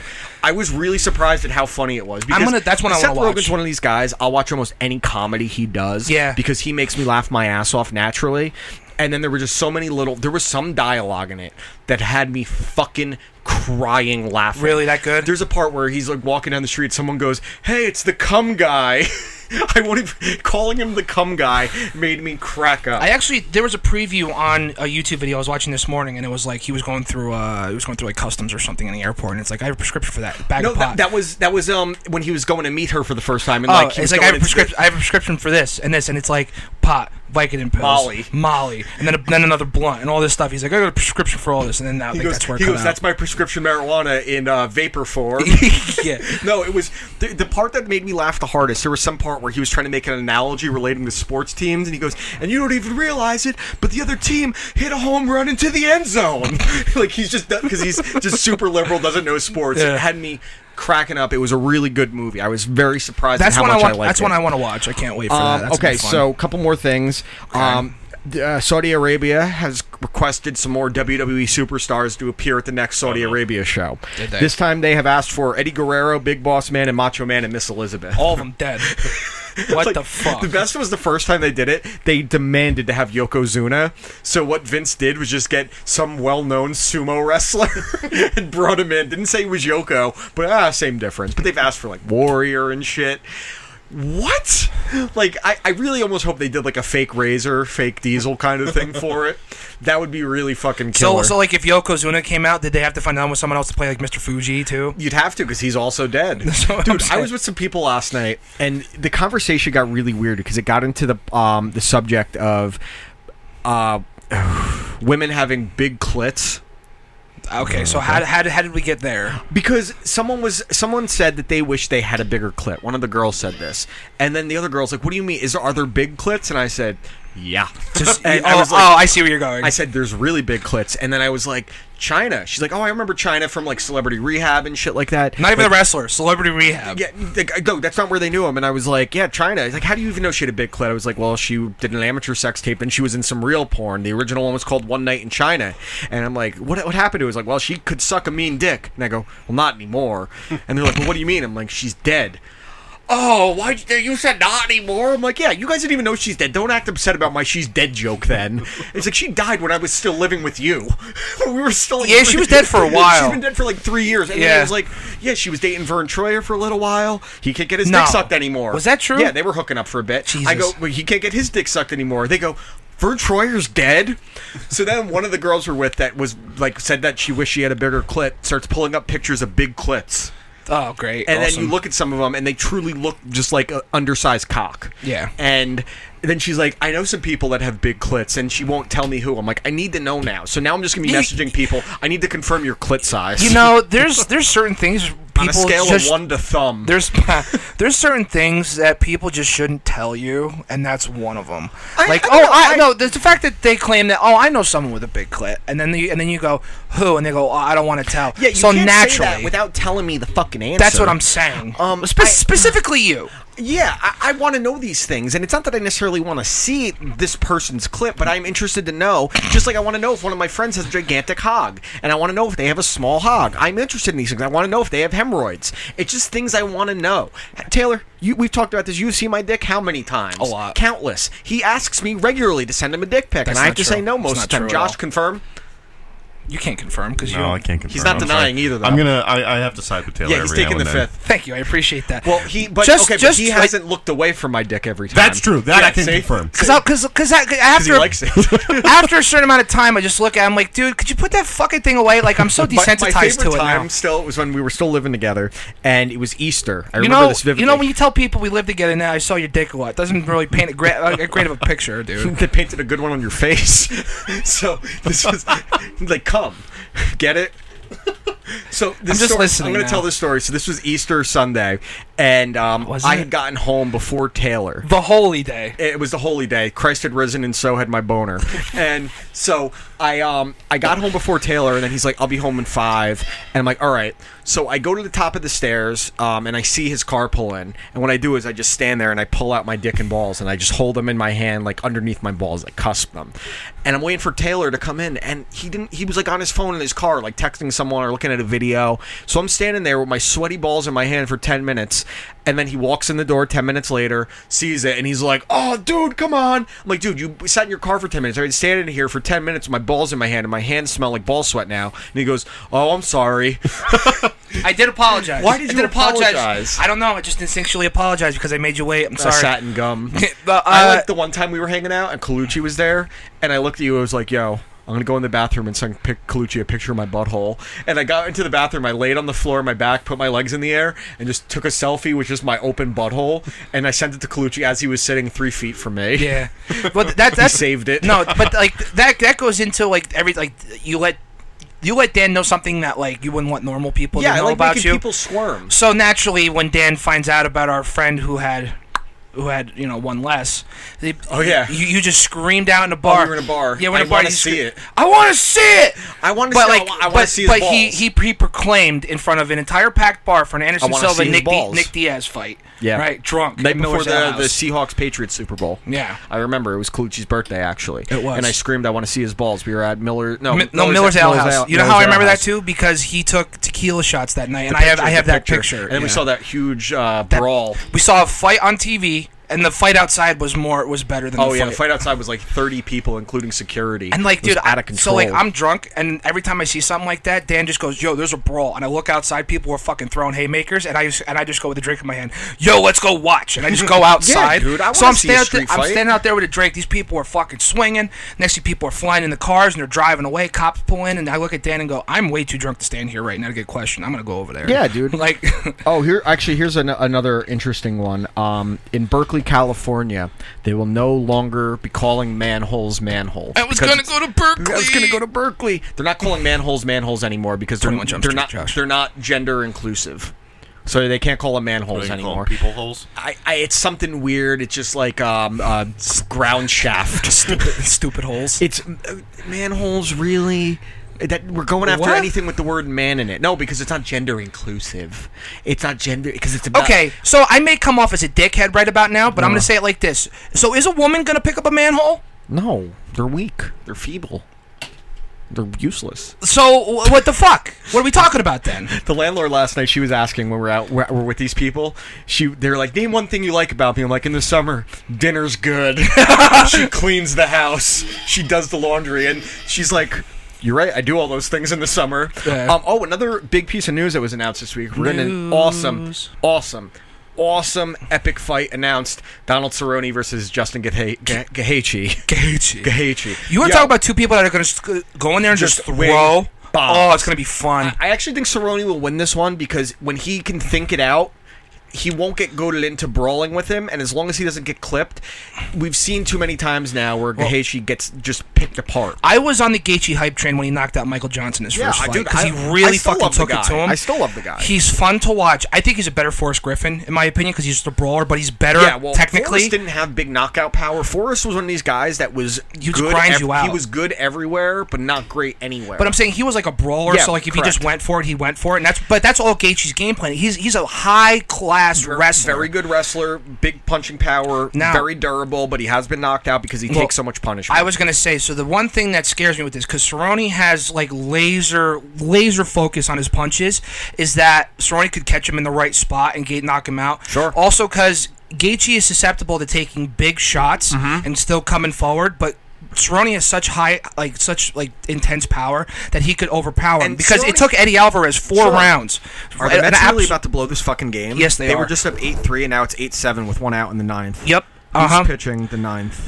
Diaz is in, so he's given up 1. Tyler Bachelor gave up 3. So it's not even entirely on Diaz right now. No, not right now. He gave up a solo home run. No, but what I'm saying is that because like it took Eddie Alvarez almost 3.5, 4 rounds to get that on him. And Eddie Alvarez has more pure knockout power than Donald Cerrone does. Right, but what I'm saying is like as far as with punches, I've learned in watching this sport for so long now, sometimes if you just hit the right spot with enough power, that's enough to turn the lights off. Especially when you're a guy like Cerrone, and it's very similar to Max Holloway, who Max Holloway doesn't have big knockout power. It's an accumulation thing where they just build it up over time, and the kicks are going to be Justin's biggest problem in this fight. If Cerrone starts piecing him apart with kicks from the outside. The same thing happened. Eddie Alvarez lit his legs up in the last fight. Exactly. And I remember because you couldn't watch that fight, and I texted you about it. That was a fucking war. Right. Speaking of fights, so this upcoming weekend is going to be Colby Covington versus Robbie Lawler, and I'm very excited about it. And you're going, right? You got your ticket? Yeah, Spooner and I are going. Cool. Just you two? I think my other buddy Bobby and his buddy Kevin are going to meet us there. So I think that'll be fun because the girlfriend's away next weekend. She's going to a wedding in Virginia. I said I'll sit this one out after going to 2 straight. Nice. And so I'm very excited to that. I really want to see Robbie just knock the shit out of Colby Covington. I'm not a great fan. I respect his fight game. I just don't like that fake. Oh, it's so cringe. It's when Michael Bisping tore him apart on national TV. A genuine shit talker just tore this fucking idiot apart. When you didn't have time to make up lines, couldn't figure it out. Exactly. Dude. It just he annoys the shit out of me. Too. And I hope Robbie just really takes it to him. Unfortunately, I think Colby's gonna dominate him more or less. Really, you think he's gonna dominate? Why is that? I think his style is the kind that's always given Robbie problems, where it's constant. Colby Covington can go 5 rounds at a hard pace. His style is very similar to a Chael Sonnen's, where he's in your face, he presses you down, he takes you down, he pitter patters, he just dominates you. He's constantly and grinds you out. He's constantly pushing forward. Robbie is a very good wrestler himself with phenomenal takedown defense, but this is the kind of matchup where if Robbie can't keep his back off the cage, I question Robbie's fight IQ. Right. And I think that's going to be the problem. So I think Colby's going to end up winning a decision. I'm bummed I won't be there. You guys are going to get to... I think you're going to get to see Taylor and Aaron. I don't know if you've talked to any of them yet. I haven't. I know you mentioned that you were going to see them. Did they just win it? Yeah, they just won it, thankfully. I was going to... I heard through the grapevine that you were maybe going to go down tonight and say what's up. I'll message them this week and see if when they're going to be around Friday. Yeah. I mean, if anything, I might roll with you for that. Yeah, you know definitely. What I mean? But that would be it. Meet me at my office. We can go from there. Yeah. All right, let's do last word. Who wants to go first? Who went first last? I don't even remember. I don't even know why we ask anymore. Nose goes. So Josh, you go again. Yeah. All right. So I recently started reading a book. Oh, dude, Cat in the Hat. It's a great book. Yeah. Okay. Congrats. So this book. Read the Harry Potter book. I didn't say it. No, Josh said it earlier.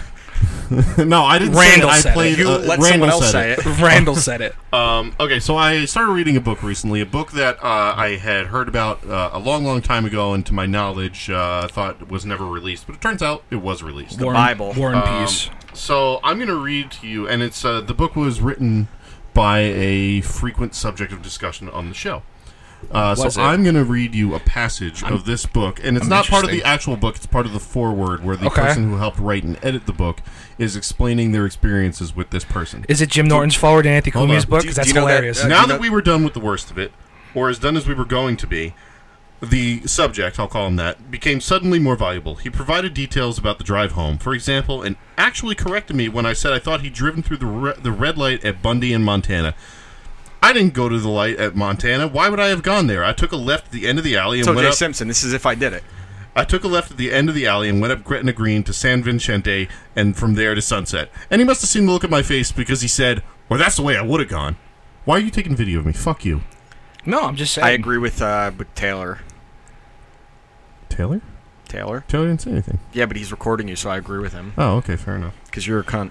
You're reading O.J. Simpson's I If I Did It. am reading O.J. Simpson's If I Did It. Yes. And, dude, he fucking did it. No shit. I definitely think that there was someone that assisted him in a lot of things, most likely his son. And he alludes throughout talking about it, hypothetically, that there was somebody else there. Yeah, exactly.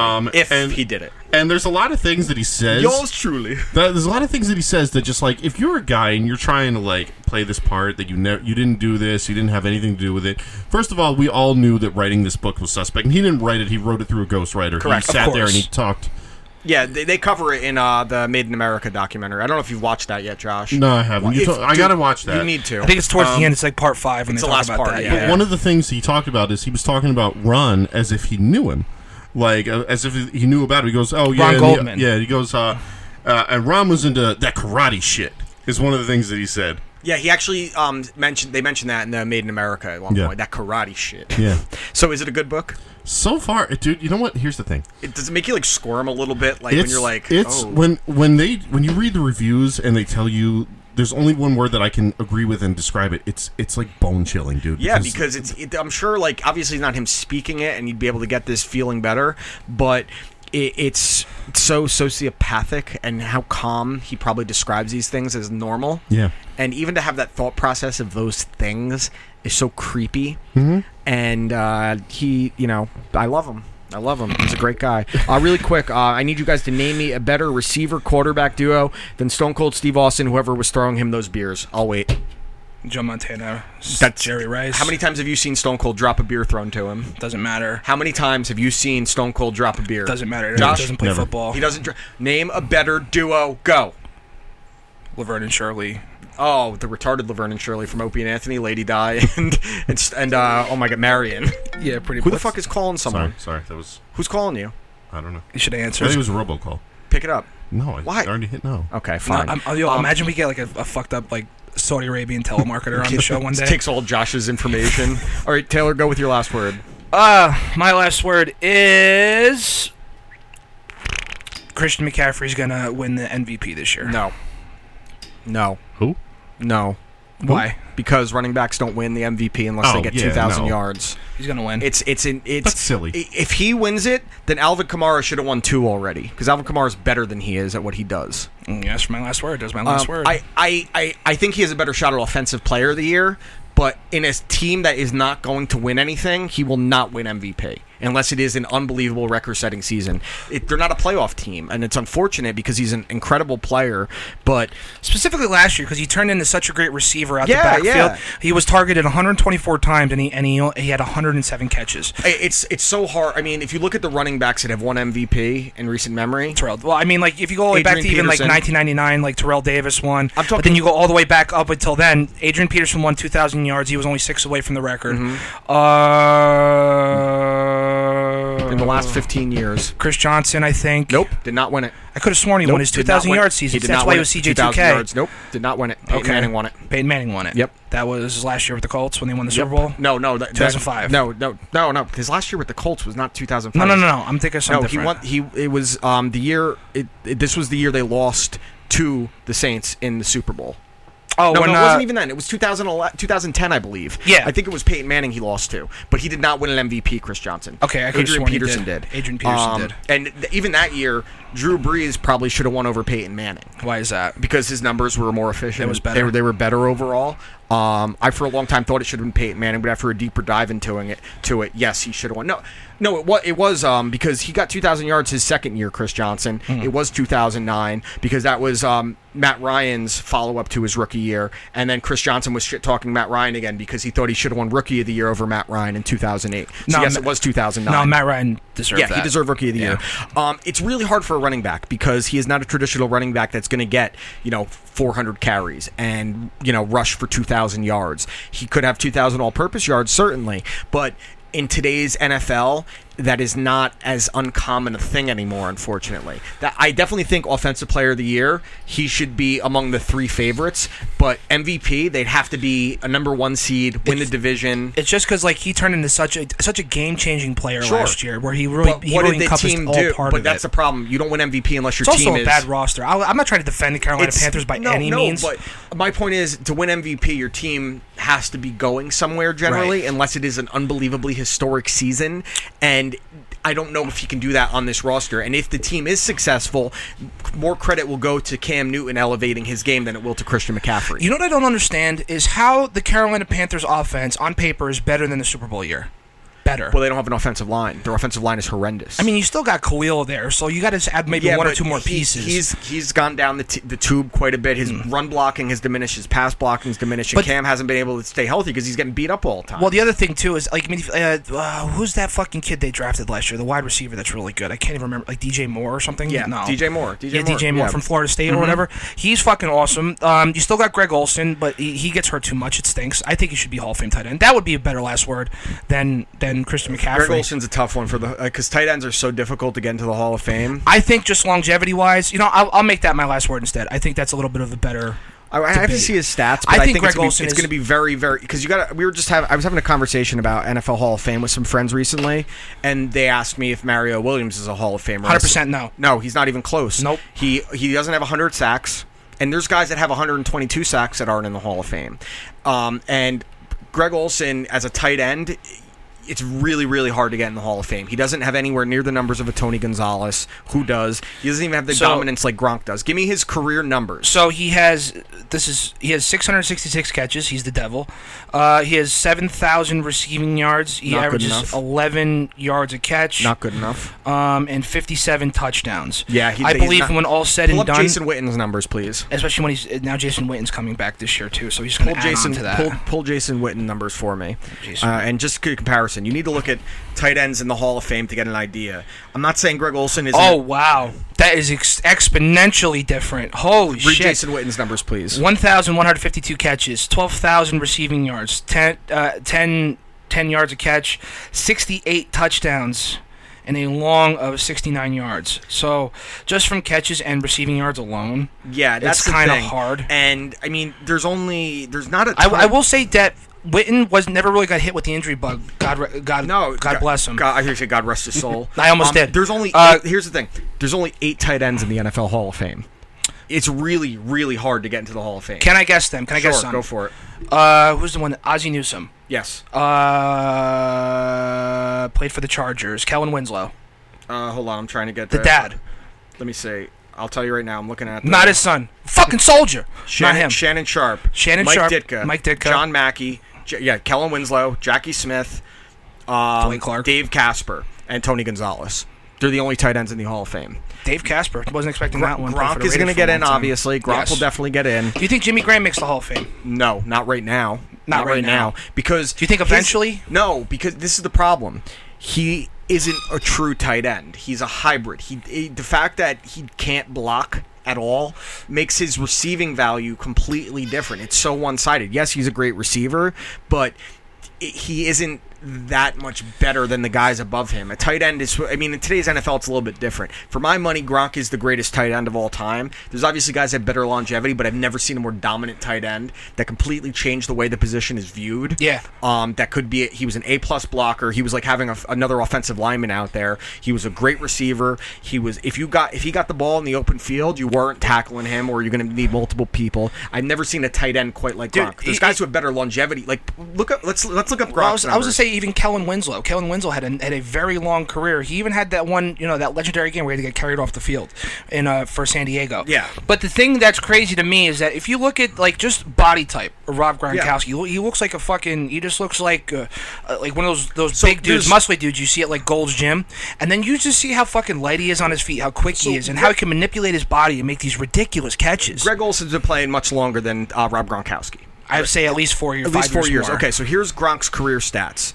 He's played in 115 games, which is pull up Olsen's numbers too, comparison-wise. Right. I just want to give you an idea. What are you looking at, Pro Football Focus? Yeah. So I just want to give you an idea comparing them and why it's going to be very hard for Greg Olsen. And Greg Olsen, again, is a fantastic tight end in his career. He'll go down as an all-time great. He's one of those guys that, to me, will be on the outside looking in. I think you're right. So how many games has Greg Olsen played? Oh, I don't know. How many games? Yeah. I don't pay for PFF, so I really don't know. I'm looking right at it right now. You need Pro Football Reference. Oh, that's what I'm looking at? Yeah, I want the Pro Football Focus. Just type in Greg Olsen stats. Greg Olsen And Pro Football stats. Focus should be the top one. Greg Olin. I spelled it wrong. Greg Olin. Pro Great, Football thanks, Reference. dude. Sorry, Olin. Yeah. Okay, so how many games played? Not started, played. Just games. 174. Okay, Jesus Gronk Christ. has 115. Okay. Right. Receptions for Gronk in 115 games, 521. How many for Olsen? 666. Okay. Not too much more. Okay. Yards for Gronk in 115 games, 7,861. He has him beat there by like 12 yards. Okay. So yards And per Olsen's playing reception. next season. Yards per reception for Gronk, 15.1. 11.8. 11.8. Touchdowns for Gronk, 79. 57. Okay, and what's his catch percentage, Greg Olsen's? Catch percentage? Yeah. 61. Okay, 65.6 for Gronk. So there's some similarities there, but I think look at how many less games. The dominance. The dominance over the shorter amount of time. There's two types of people that get into the Hall of Fame. There are the compilers that had very long careers. Frank Gore, the all-time leading rusher, Emmitt Smith. He was obviously a great running back, but is he the greatest? Is he the greatest running back of all time? No. Walter Payton. Walter Payton. Barry Sanders. Jim Brown. Yeah. So then there's the guys that had short stretches of dominance. Terrell Davis. Gale Sayers. Gronk. Gale Sayers. There's guys that had a 4 to 5 year window, and it's the same thing in baseball. It's usually about 5 to 7 years where if you have dominance, you get in, and then there's the compilers. Unfortunately, Greg Olsen will just miss out unless he has 3 or 4 more really good years. Yes, he has to have Witten's a surefire Hall of Fame. Yeah, I mean, even before he retired and came back, he's a first ballot. Like, dude, Dallas Clark's not going to make the Hall of Fame. Yeah, think about how good Dallas Clark was. Well, yeah, that's how hard it is for a tight end. There's certain positions that are very difficult to get in. You know what's hard too is especially in today's NFL when you try to play like the regular one back set, you try to go back to the old school formations. A lot of these guys just can't block in general. And that's why we missed the one tight end that should have been great, but then he just got hurt and he had real bad hip issues. I always thought Dennis Pitta was going to be a Hall of Famer. Yeah, I thought Dennis Pitta was going to be great too. Fucking awesome. And hip issues will always be a problem, especially with a guy that size. You got to move that quick and block those people. Yep. You're never going to have that fire and that explosive to expel your hips forward. So all right. So my last word here. July 31st. This Wednesday is the MLB trading deadline, and the two New York teams need to make moves in vastly different areas. Yes. The New York Mets should be trading a bunch of pieces. They should be trying to trade Jason Vargas, even if it's for low-level prospects. They should be trying to trade Todd Frazier, even if it's for low-level prospects. And they should be trying to trade Wilson Ramos, even for low-level prospects. On the big higher-end prospect side, I am fully on board and in favor of, as much as I like him and I wish he could stick around, of trading Noah Syndergaard. Yeah, At this point, I'm fully on board with the idea of trading Noah Syndergaard and re-signing Zach Wheeler to an extension. The biggest reason is you will get bigger pieces long-term for Noah Syndergaard because he is under control for 2 more years on a team-friendly deal. He hasn't had significant injuries like Zach Wheeler has, and there will be teams that can think that they can turn Noah Syndergaard into the ace that he has never become. If you can get an A-level prospect back, a B-level prospect, and an MLB-ready guy now, which is kind of what Noah Syndergaard would likely command, you should do it. Ultimately, I think the smartest move would be to wait until the offseason to trade Noah Syndergaard, but at that point, you could potentially not be able to re-sign Zach Wheeler if you don't find a trade partner for Noah Syndergaard, and then you know you're losing him regardless in 2 years. So the Mets need to make these moves because while they are a terrible team this year, the biggest crutch has been the bullpen and some injuries here and there. The bullpen has blown more leads than any team in the league this year. That tells me that they are a few pieces away this year. If they had a good bullpen this year, they're probably in wild card contention. Easy. I mean, even still, they're only 6 games out. Yeah, they're only 6 games out. And I don't want them thinking it's because they just swept the Pirates, thinking that this means they can compete for that wild card, because that would be the biggest mistake they could make. But they need to do things. They need to move guys. And Zach Wheeler had a great start Friday, and maybe his value has gone up again, and some team blows you away. And I wouldn't be against trading either of them, honestly. If someone blows you away for Edwin Diaz, I'd be willing to trade him too. I would, same thing. Well, so there's a couple different things you can do here. My only team I do not want them trading anyone to are the Atlanta Braves, who have been scouting Zach Wheeler and Noah Syndergaard. I'm completely against with trading in the division. I'm totally in favor of trading to a team like the Yankees, because the Yankees, this goes back into what they did this past week, getting swept by the Red Sox and every single starting pitcher getting absolutely shelled. I don't care if the Yankees have the best record in baseball. Their starting pitching will not win come the postseason. Yeah. They don't have a pitcher. Dude. And more than ever, my James Paxton claim early in the offseason is 100% right. Yeah. I told everyone. No, it's not. Yeah, dude, I told everyone. It's not number 4. He ain't going to be much better than Sonny Gray. And has he been that much better than Sonny Gray No. was? He's got a 4.8 ERA. Tanaka took They it fucking let Sonny Gray go to get Sonny Gray. That's what happened. Yeah, Sonny a Gray, lot more money. And look what Sonny Gray's doing this year. He's got like a 3.6 ERA, which is pretty crazy. It doesn't matter anyway. He wouldn't. he wouldn't. He's have not a posted New York those guy. numbers. The biggest That mistake was the whole pitch thing last year with him on Twitter going at people or whatever. Like even when he got released, remember he said some shit on. Like, of course, it's what they some do. Shade or whatever. The two people that they'd be making a mistake going at after the Yankees would be Stroman from the Blue Jays, a guy they know pretty well, and if they went after Trevor Bauer, it'd be a massive mistake because he can't handle New York. Yo, I loved Francesa and the Bauer on Twitter was hilarious. Bauer thought the Mike Francesa Twitter account that posted videos back after this was actually Mike and started attacking him, and Mike took it personally that this guy thought it was him, and they got into a Twitter spat. It was fucking awesome. I like Trevor Bauer. I think he's good. I think he's good too. He would be terrible in New York though. So I was reading this last night as per Ken Rosenthal, and I want your let's hear it. Both of you. One of many scenarios for the Mets are exploring, per sources, Syndergaard to the Padres, then using some in return to land Stroman from the Blue Jays. Not knowing which who would try and land Stroman? The Mets? Yes. So listen. So this is what he's saying: trading Syndergaard to the Padres, using the pieces they get from the Padres to trade him to get Marcus Stroman. To get Stroman. Now, not knowing which players would go from San Diego to the Mets and deal occurred, but right-hand pitcher Cal Quintrill, a Canadian native, would be a logical target for Toronto. Okay. That's what it says. And then in a scenario, the Mets would not simply add Stroman from the Blue Jays. They would acquire pieces from the Padres and the Astros. Astros also mounting push for Stroman due to their reluctance to meet with the Mets' price for Syndergaard. Other teams also in the mix for the Jays' ace. So it seems like Stroman's on the trading block. Stroman's definitely going to get traded. As of 3 days ago, some teams are saying the Mets are absolutely trading Syndergaard, and then after Wheeler start Friday, that's calmed down, and people are saying teams want Wheeler now. So I guess my question to you is: do you see that as a viable thing? Getting prospects from the Padres, use that as leverage in your trade for Stroman. Yeah, well, it's not even that you necessarily would always use the pieces that you just got, but it makes it more. It makes it easier for you to move pieces that you already have, right? Because teams have been scouting them, and they may have more value, and you feel more comfortable trading those pieces that you've had for a while, right? The biggest reason I would be in favor of something like Stroman is because you're getting a guy that is major league ready, that is under team control for I think another 2 years, much like Syndergaard, and will likely command less money than Syndergaard will get in free agency.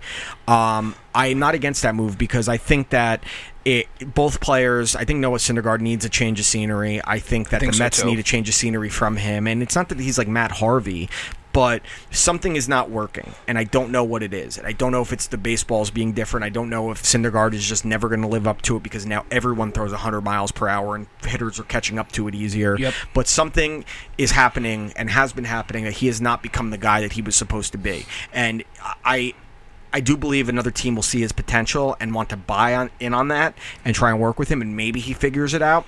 But I've seen enough now where I am not sure if he will, and if I am not sure, I want to move on. I would, at this point, too, cut my losses. I mean, because the fact that we got DeGrom, and he looks like DeGrom again. He looks fucking fantastic. Mm-hmm. That Matz has been pitching pretty well this year. If they re-sign Wheeler on top of getting Stroman, that's a really good thing. You have a pretty formidable rotation. They got Anthony Kay in the minors that's getting closer to coming up, and there's other moves you can make. I mean, I banged the table forever. They should have signed Garrett Cole in the offseason, and they should have signed Dallas Keuchel, and look at Garrett Cole, what he's doing, and look at what Dallas Keuchel's doing. Apparently everyone's saying that Cole's is not going to be a free agent next year. Yeah, of course. The same thing they said, the Mets have to offer him a contract, but they're not. I mean, they should, but they probably won't. But the Mets and Yankees both need. The Yankees are not going to get past the first round if they do not get a starting pitcher. What do you think? And it's not going to happen. I know Sure. that they're not trade partners. It's never really happened, very rarely.